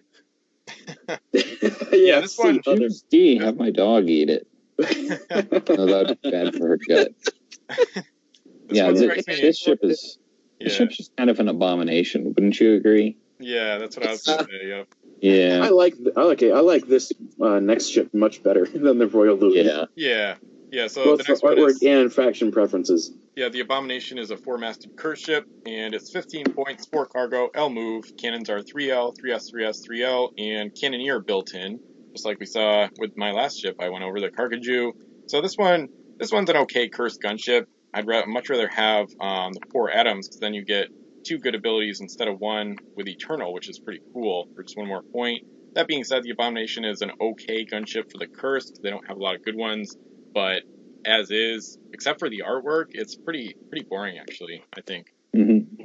I don't know. Fantastic on this. I don't know if anybody knows the story behind this artwork. Am I the only one? I think this was the winner of some kind of artwork contest that WizKids held. Yeah. I don't remember when they held the contest. I want to say they held it like years before they released Fire and Steel, because I could swear I printed out the little artwork thing myself. But Abomination, there was a contest to design the artwork for a ship. Somebody won, and then this came out. It's not necessarily like particularly well drawn, but it does stand out from the rest of the set, and it's still pretty neat. It's kind of a shame, though, that its stats are, they may be abominable. They may be above average for the cursed, but as a whole, they're not good. No. Just too expensive and lame of a ship. I think this should be 10 points. Yeah, I can agree with that. I really like the artwork on it. You've got like what looks like, Mr. Oogie Boogie from The Nightmare Before Christmas on the main mast. Yeah. And I like the spine look of the hull. But I agree. This could probably use a point reduction, given that it's reasonably boring across its stats. But within the cursed, it's okay. It's like in a weird place. I also recall reading like old forum posts when Fire and Steel came out. People hated this ship. I still do. It's really not that great. I think its name is very suitable. Yeah. As far as the stats go. Yeah. Mm-hmm. Well, would you rather have an Abomination or Lady Scorn? Definitely. I'd rather have no fury. Like a Lady Scorned. I'd rather have Abomination, but I guess I have to talk about Lady Scorn, which is a 3-masted pirate ship, square rigged. Oh, I thought we were talking about the Rise of the Fiends version. Sorry. Yeah, that's what I was going for. No. I'd rather have that one or the 5-masted version, not this one. Oh, definitely. Yeah, this was crap. Yeah. This version of Lady Scorn is 15 points, 3 masts, 3 cargo space, L move. The guns are 2S, 3S, 4S. +1 to boarding rolls and broadsides attack, which is useless on anything with, basically any 4S gun, probably 3S as well. Why? This is just a bad mix of abilities that don't fit the ship. She's too expensive. She's slow. She's not very durable. Go away, Lady Scorn. It's the worst version of the ship. Yeah. I would say when it came out in South China Seas, it went from 5 to 4 to 3. Arguably the worst version. Yeah, definitely. I would say maybe 11 points with all 2S cannons, then it would be playable, but that's a huge change, so it would take a lot to fix this junk here. So. All right. One thing I'd like to know, this is the only the only version of the Lady Scorn that's not linked to Calico Cat. Oh yeah, where'd she go? She used up all of her 9 lives, I guess. Oh, darn it. Probably. But there's a snake coming up. I couldn't make it work. I'm sorry. That's all right. You're not used to it. Yeah. The puns, they have their moments. Yeah, that one just didn't work out at all. That's fine. I tried. I'm usually better about puns, but no, go ahead. I guess it's me for the Black Mamba. Yeah. So 3 masts, 10 points with 3 cargo space, L base move. Cannons are okay at 3S, 3L, 3S. When the ship is given a shoot action for every cannon roll of 6, target's controller eliminates an extra mask for every 1 eliminated mask from the ship. So basically, she's got a built-in Captain Mission. Not too impressed. She's got decent value for her point cost. Yeah.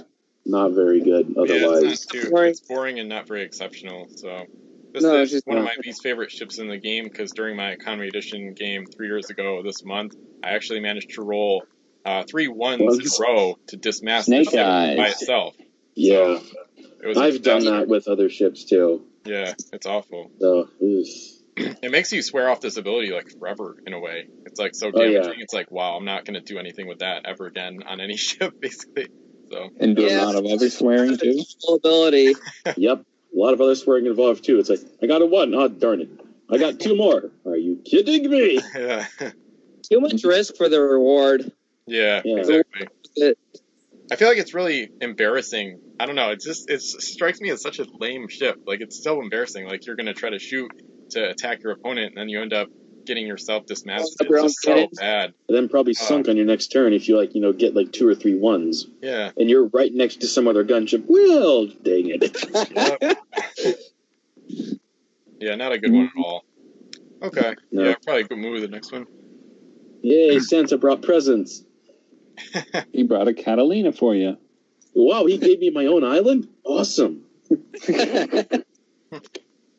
All right, Channel Island joke. Yeah. All right, Santa Catalina. Nothing. Sorry, I was trying to make another pun there, but it didn't work. All right, for 9 points, you get 2 cargo spaces, S+S base move, 3 masts of all 3L cannons, and when this ship hits another ship, you choose which mast is eliminated. I think I've said it, I'm not fond of that ability, but I think this ship is appropriately costed. I mean, it's not very good, but it's not abysmally bad like some other things. I think maybe the cargo space would be the only thing I'd have against it. Yeah, I'd say it's like a good budget gunship because you'll end up moving 3S with solid cannons and then a little extra ability that's not too good, but at least it fits the ship's role as a gunship. So it's not bad, but it's just not. It's just kind of like a numbers gunship in a larger game usually. Yeah, honestly, I think. Oh, go ahead. Okay, thank you. I honestly think this is a pretty decent ship for the price. You're getting decent size. You're getting pretty solid guns. You don't need the cargo space because between the guns, the ability, the low cost, and the decent base move, it's pretty obvious this is just a simple support gunship. Yeah. It's nothing exceptional, but I really can't fault it for what it is and where it costs. Yeah, exactly. Yeah, it's pretty solid. I don't think I have this one. I don't think I do either. I think I do. I just don't have that book with me. But I was gonna say this might be a good poll if you were playing like a sealed game or something. Oh yeah. Yeah, it'd be good. Yeah. Although the next one will be a really good poll. Yeah. Oh yes, it would. Sealed game. Yeah.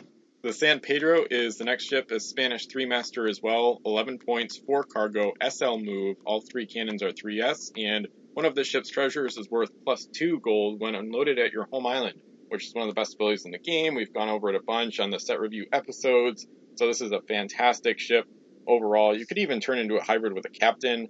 I would probably put a helmsman and just try to make as many trips as possible to try to get a lot of gold bonuses piling up. But there's really nothing to complain about here. It's one of the better Spanish gold runners in the game, and definitely one of the top ships of the set overall. So San Pedro is highly recommended. Yeah, this is a combination of reasonable cost, good cargo space, good base move, and very powerful ability. It's really hard to argue with this ship. Yeah, that's great. Yeah, definitely one of the best gold runners in the set. Yeah. And I think the only thing I have against the San Pedro in general is that she's a direct clone of the El Aquamista from South China Seas. Yeah. Yeah, I mean, it's the same even ship type, but, you know, the only good thing about that is because since they're not the same ship and they both cost 11 points, you could use them both at the same time. Exactly. And just annoy everybody. Yeah. Dang it. Nice. Mm-hmm. All right. Cool. All right. Let's see. Wait, was the Nova Scotia mine to start? Yeah. Yeah. Oh, I believe so. Wonderful. Nova Scotia is an English ship, 10 points, 3 masts. They are 3L, 2L, 3S, which is strange. 3 cargo, L move. When the ship is docked to your home island, you may eliminate 1 treasure, turn it into a 3S gun. We've already talked about this ability. We kind of like it, but this is sort of statistically a weird and not particularly good ship. I like the weird ability, but this is not weird in kind of an interesting and good way. It's weird in the sort of just pack filler dull way. Yeah, I agree completely. Yeah. The Apollo is much better for 3 more points, so because you get more durability, speed, and cannon. So this one, not much reason to use her. I've used her maybe once or twice, and it didn't turn out super well, I don't think. So this one's pretty mediocre. Yeah, I wouldn't use her. Yeah. She stays in the box. What I want to do is Captain, maybe Helmsman, Captain, Musketeer, and Cannoneer. And then you can, get other stuff to bring gold back to your island. Get yourself a small ship with a lot of firepower. It's a gimmick. This is not for a competitive game. Yeah. But you might have fun with a 3-masted ship that's got 4, 5, 6 guns on it. Yeah. This might be nice to have the Hermione Gold Trevor Van Tyne combo on it. Oh yeah. That's a good one. Because then you got a helmsman with that captain too. Yeah. And a discount musketeer. Nice. And a discount Van Tyne musketeer coming in at 2 points as opposed to the regular 3. So that combo totals you 7 points. You got 3 points left over for your Cannoneer and Norseman. Yeah. Yeah, there you go. Nice. 20 points for a 3-mast ship. Yeah. Okay. Yeah. Quick scruple about the flavor text. And for someone who knows more about history of Canada than me, what was Canada ever partially owned by England or something? Were there ever English colonies up there? I think there must have been, but last I knew, Canada was sort of more French, hence because Montreal. But now she's crewed by resourceful Canadians who enthusiastically volunteered when the English throne called for a ship to sail. Wait, what? Huh. Yeah, that's a little funky. That's weird. Yeah. In my opinion. Some things changed hands after the 7 Years' War, I believe. Oh, okay, that could be it. And Fire and Steel kind of thematically is kind of like Napoleonic Wars or early 1800s in a way, so maybe that's part of it. Yeah. I don't know, I'd still rather be in Montreal. Yeah. And just another thought, I mean,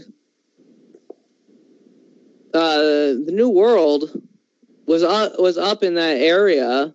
I mean, there are bits of Canada that are around places like Boston and Jamestown and stuff like that. Oh yeah. Well, I guess Jamestown's a little too far south, but Boston definitely in Vermont or Massachusetts. Yeah. All right. Yeah, those are pretty close. Yeah, so I mean, with Canada not being too far away from those cities, it would make sense that there may be some English Canadians. Yeah. Okay. All right. Nice. Yeah. Well, speaking of Canada, that's what the next ship's all about. Vindari. All right, we got the Montreal. So 3-mast for the French.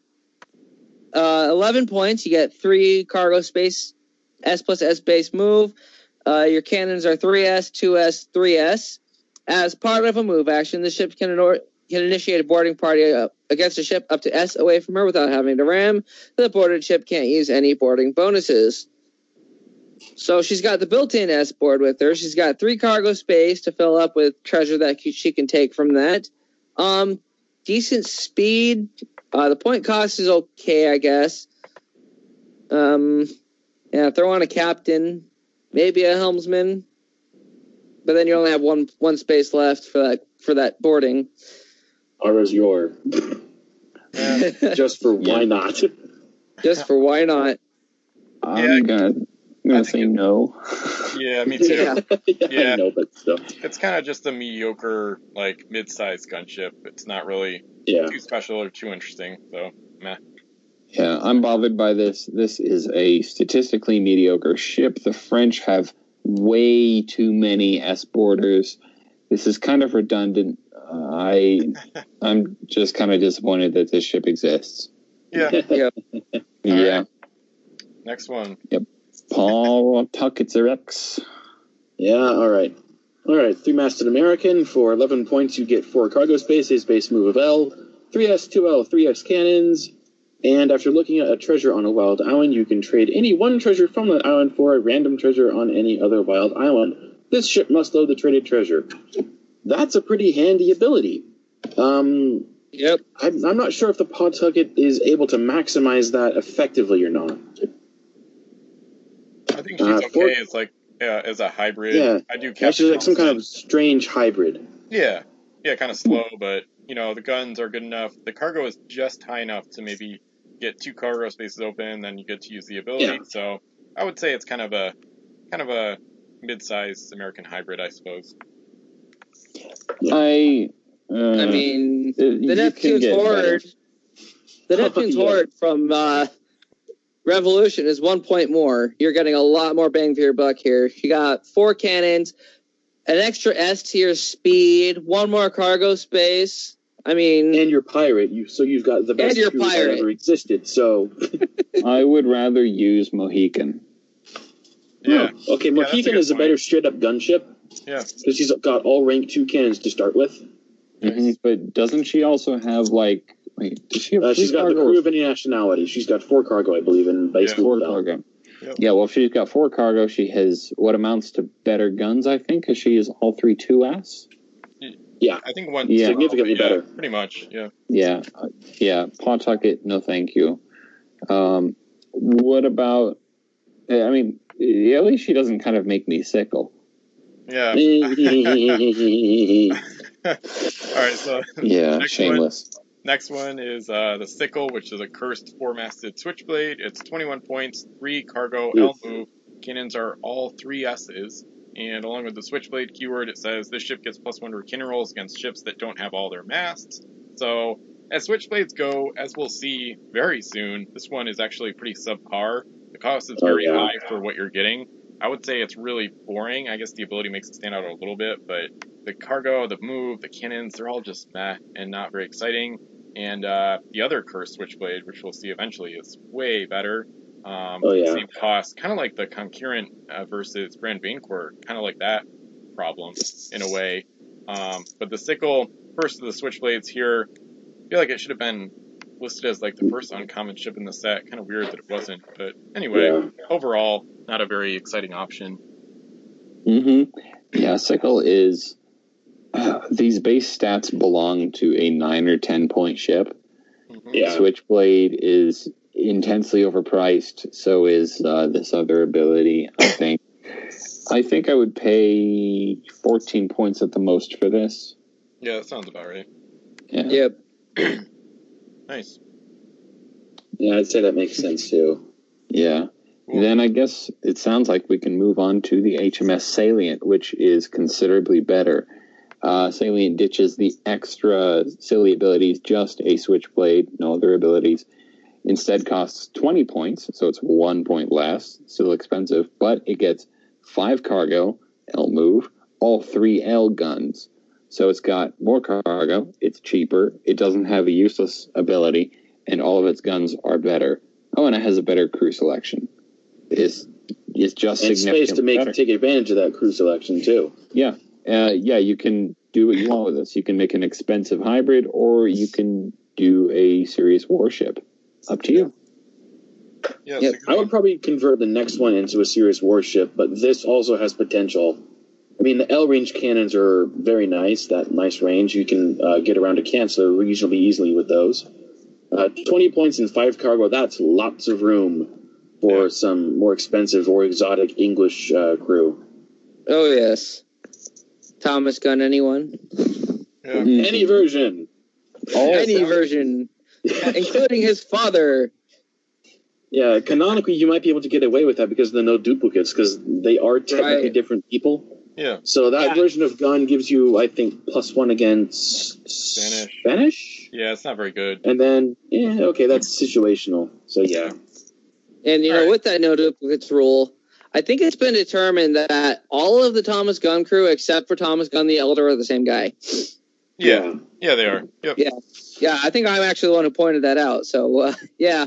Because I was studying his flavor text because I wanted to use him for the RPG a long time ago. Not so much anymore, but speaking of the RPG, I'm going to claw my way into this next ship here. Aye. Yeah, I did it this time. We got the HMS Talon, the other English switchblade, and probably, in my opinion, maybe the better one. No. I don't know, maybe not to that point, boss, but she looks pretty. So she's 23 points, and for that you're gonna get 4 cargo space. L base move. Cannons are 3L, 3S, 3S, 3S, followed by the switchblade keyword, and the ship ignores the first hit she takes each turn as long as she has all of her masks. So she is a little expensive. A little? More than a little. 3 points more gets me the Dreadnought. Yep, that's true. It does, doesn't it? You could get HMS London and HMS Oxford for this price. Yeah. Or you could get the Zanfu, the fastest 10 master, for only 2 more points. Yeah. But she does have a decent defensive ability. It's not that good, but it's defense. A mix of offense and defense. Yeah. This is one of the ships my players in the Pirates RPG actually ended up taking control of. She was taken out in the English Channel. Nice. The players heard about this, so they got together with a bunch of other pirates in the area, staged a raid. They ended up capturing it. Unfortunately, while sailing back to the Caribbean, they ran out of food, so everybody died and it became a cursed ship. No, but there was an unfortunate whaling incident in the ship. Oh boy! Wow. Whales, man. Yeah, nice. I'm pretty no matter sure. How big your ship is, there's always a whale that's bigger. There is always a whale that's bigger. There's always a bigger fish. Oh, by the way, it was an albino sperm whale. Oh, I wonder where that's coming from. Yeah, I wanted a Moby Dick in there, but yeah, I didn't mean for the ship to sink. Honestly, it was just kind of a bad decision on my part. I didn't realize that the minimum damage a large whale could do is equal to the minimum damage you need to damage a ship its size in that game. Huh. Yeah, so every hit was gonna hurt the thing. Yeah. Anyway, off that tangent, back to actual application for this ship. Yeah, I guess she's not that good, but she is pretty with the gold blades and the talon on the mizzen mast. Yeah, I just find it kind of overpriced because the Salient is a decent switchblade, but also much better because you're paying 3 more points for the Talon to get that ability, which has costed 4 points on a crew. But you also lose a cargo space and you lose some range on the guns, and it's pretty debatable if that ability is really worth 4. So Salient is a better value in general. So yeah. Mediocre armament, not that fast. Cargo space is a bit above average, so it's the ability. The price definitely is. So, Talon, I think, is one of the worst switchblades. She's just too expensive and just not very good. Yeah. A little bit better So than if the sickle. it was but between the not Talon and the sickle. I would say Talon a little The bit. Talon, but by not much. by much, just Exactly. because the Talon has, 2 points between them. Talon has a better ability, more cargo, and slightly better armament, as well as better crew selection. Talon is definitely better than the Sickle, but not by all that much. Yeah. All right. Next up is the Saber, and I think, is yours there, X? Yeah. All right, Saber, we have the French Switchblade. Coming in at 23 points, you get 4 cargo, L-base move, all 2S cannons, and +1 to your boarding rolls. On a ships that is boarding focused, that's really handy. Especially since all Switchblades are at minimum 4 masts. With that +1 to boards, you can go up against targets slightly bigger than yourself and still have a good chance of winning. Especially since, if you use it, you come in with the Saber, you shoot your cannons, and then you Switchblade. You've just broadsided a ship, probably hit all of them. You use the Switchblades to knock another mast off, and then you board. You're starting at 5, and if they're still floating, they're starting at 1 or 2. So it's very much in your favor. Yeah. I like this ship. Yeah, me too. Yeah, this is a ship where I would use an S-boarder and possibly Capitan Erzur as well. Gosh. And now, hot take, this is a ship I'd also consider using broadsides attack on. Maybe. It's got all 2S guns. That is a very good point. I said consider, not said I would. Yeah. I don't know if I would. Yeah. I would actually put something else. I would put something else aboard. I actually have a fleet. I'll try to link it in the post for this. There's a couple of fleets I made. Yeah, your Saber fleet with Nemo. With the Saber. Yeah, exactly. I love this ship because of the crazy stuff you can do with Nemo. With Bonnie, you can get Bonnie Peel on here with Jordan Dumas from Ocean's Edge. You can do a lot of crazy stuff with this one. So that's one of the reasons I like her. She's got that huge cost and then good cannons and a great boarding monster. One of the best boarding monsters in the game, I would say. So yeah, she's a lot of fun. She's definitely one of the better Switchblades too. Yeah, she's a lot of fun with a crazy crew setup. Definitely. I wish they did more of these. Huh. Yeah, because outside of these, what is it, 4, and then the super rare, that's it. Yeah, that's it. Because it's I feel that way about Bombardiers too, because these two were like the things you saw on the cover art. A Switchblade going up against a Bombardier. Yeah. So why did they only make 5 of each? Yeah. Right. All the boring ships we just talked about, except for maybe the San Pedro, make all of them a Switchblade or a Bombardier, and then maybe this gets a little bit more interesting. Then we'd have so many pokey ships we wouldn't even know what game we were playing. We got Scyther up in here. Pokemon or Pirates? Are you using Scyther or HMS Talon? Can't tell. So. Now we'd have jousting matches. Hit the blades with each other. Yeah. Or would that be more appropriate for sticking a hoist crane jet out in front of it? Yeah, maybe. Right. I actually made a custom crew today called the Jousting Champion, which I'll unveil eventually. Yeah. But yeah, I think it was okay to limit some of these ships. There was a lot of gimmicks and a lot of people weren't huge fans of them. So anyway, and a lot of them are still mediocre too. More than 5, I think. Yeah. Maybe give every faction, give every faction at least 1. So this is the English got 2, the French got 1, and the Cursed got 1. Yeah. So that leaves the Pirates, the Americans, and am I forgetting someone of the big Spanish? 6? Oh, the Spanish, them. Yeah. Spanish, give them at least 1 and see what happens. Maybe. Yeah.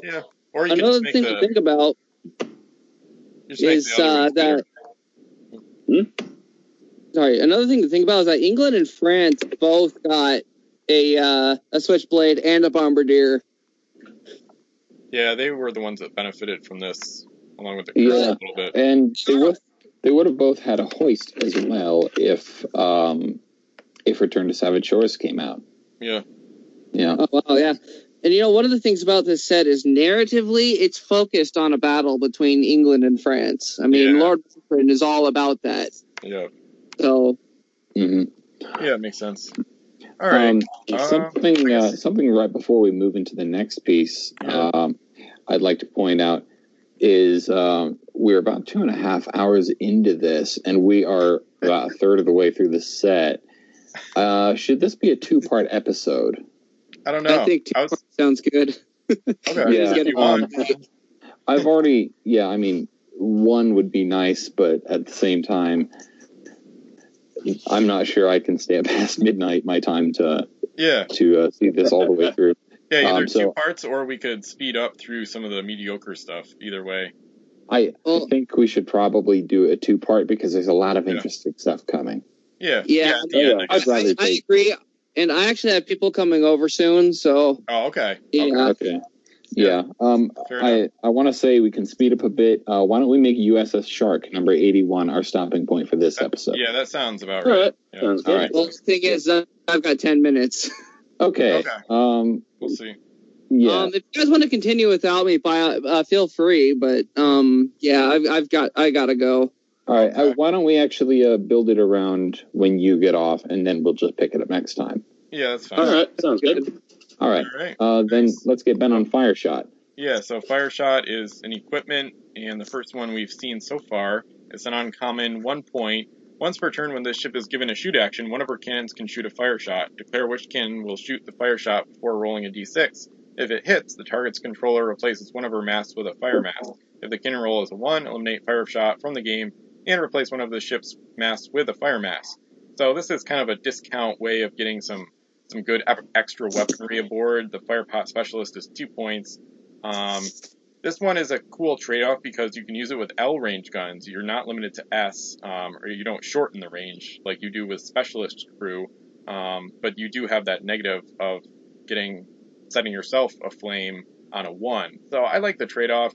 For a dirt cheap cost of 1, I would say this is worth it. It just depends on what you want to use it on. I try to use it on ships with L range guns because you don't have to shorten it up, and you want to use it with accurate guns on a gunship, obviously. But I would say Fire Shot is a good equipment and a cool game piece in general. Mm-hmm. Yeah, I for the longest time didn't realize this applied to L range guns, and I just sort of thought it was the cheap version of a Firepot Specialist. But no, tactically it does have value in completely different scenarios as well. You could use it on USS Atlanta on LL. You could double it. Yeah. Ooh, oh, goodness. Don't give me any ideas. The trick with that is find a way to get power cannons onto one of those ships and then really snipe at something. I need those plans. Oh, man. I was talking about that in the rules thread just recently, actually, and I think the max is around 8L with a couple different ways of doing it. Boo, Wolf, stop it. Boo. You're doing the next one. Oh my god. If you put this on one ship or a ship with one of the free rerollers, that would be a really good way to mitigate the drawback of rolling a 1. So you can say, "Oh, I didn't roll this one. I actually rolled a. Oh, well, it's a 2. I missed anyway, but at least I'm not on fire." Yeah. That's my one big problem with Fire Shot. Just this one. I like equipment in general, and I have a love-hate relationship with Fire Shot. I love when I hit stuff with it. However, most times I roll a 1. And, like the one time I roll a 1, I also have them using it on a ship like the Black Mamba, so it's double damage or something like that. Mm-hmm. Why are you using the Black Mamba? I was using it as like an example, but no. I know. Why are you using the Black Mamba? I was going to mention, though, that sentence, "at least I'm not on fire," is something we can always be grateful for. Yeah. Yeah.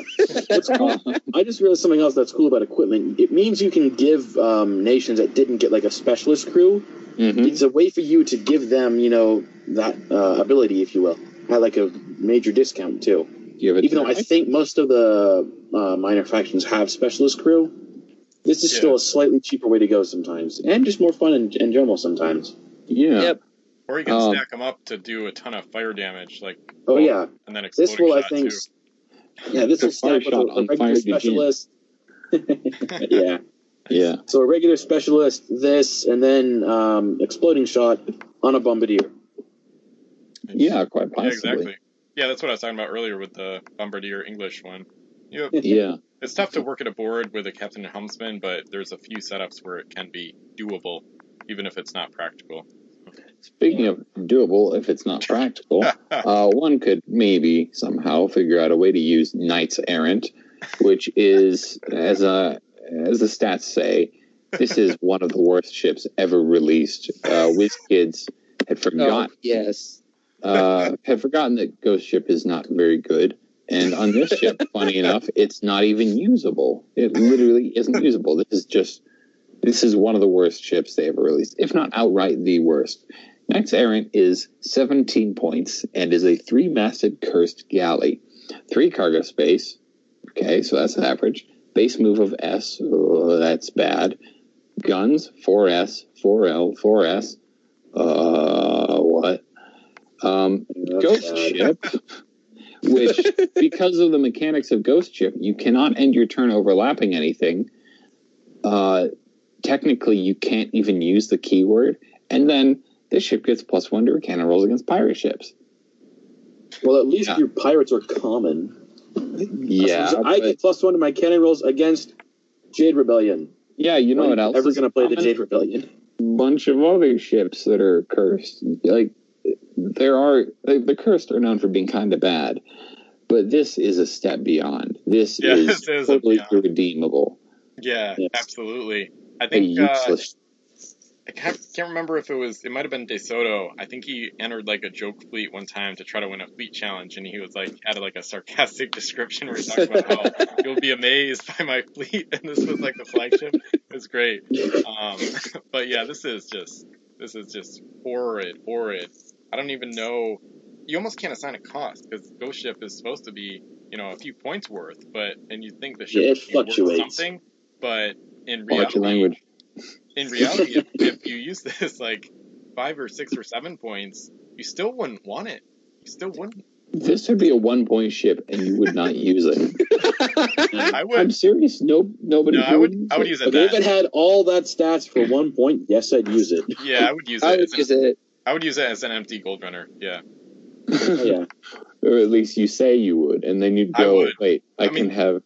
That's almost free, though, so there's not much else you can get. I'd probably cost this at 7. Just cut off that. Just remove the 1 there. Yeah. Maybe that was one of those typos, Like it should be like with Cannonball Gallows. Yeah, yeah. A 10-point LR +5. Yeah. What? Yeah, that makes no sense. Yeah, maybe it's a typo because this is just crap. Yeah. It's ridiculous. Why would you cost something that moves S with terrible guns at 17? You know what I think they did wrong? They forgot the decimal point. Yeah. Yeah. Maybe they were... .17. Yeah, maybe... I just thought of something. Maybe with Ghost Ship, they valued that at 8 on Ralph David from Barbary Coast. So take that away, it'd be 9. And then take away the cannon bonus, it'd be 7. So without the extra abilities, it might be 7. It's still bad at 7. I know. Yeah, it is. You could get it down there at least. I'd say Ghost Ship is not a bad ability, but it's not the best ever. I think 8 is too much for it, but I think if you put Ghost Ship at 4 or 3, that would be okay for what it does, in my opinion. I think 2, Ghost Ship isn't that good. I think 3 it can prevent 4, you from being boarded, which is cool. Yeah, it's good. Yeah, I think Ignores Terrain could be 2, and therefore Ghost Ship could be 3 or 4. That's what I think. Yeah, also with Ghost Ship, you can move through other ships as long as you don't, end your turn overlapping them. Yeah. All right. Which is no fun. Yeah. So, but the base speed of the Errant here completely kills that, Ghost Ship ability. Well, I think I got my eye on this next one here. Yeah, I'm getting into it. Unfortunately, this might have to be the last one because my company's here. Yeah. All right. This is another 3-mast cursed galley. She's 11 points with 3 cargo space, L base move. Her cannons are 3S, 2S, 3S. At least they're better than the Knights Errant.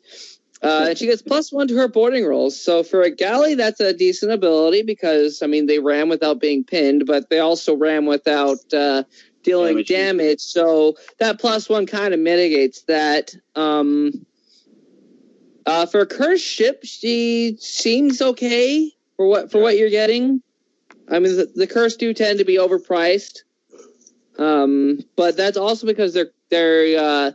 I think that might also be because they tend to focus on crew, and because crew rely on a high point cost. Oh, that's a good point. Well, that's also kind of like saying, you know, you're not bad looking for somebody who had his face mauled by a lawnmower. Yeah, that's true. I don't think being okay in the context of the Cursed is all that significant, because you're not, if you're going to play the Cursed, you're going to play their good stuff. Right. If you're going to play the Cursed at all. Right. Which means, unless you're playing a really gigantic game where you have to pull out everything they have, you're not going to use Cyclops because she's not good. Yeah. It's not very bad, though, either. She's not too bad. She's kind of just an okay gunship for the Curse. It's kind of boring, but not too horrible. But next to Knights Errant, everything is going to look, pretty attractive. Yep. I like the artwork, too. Nice color of red. Mm-hmm. Oh, yeah.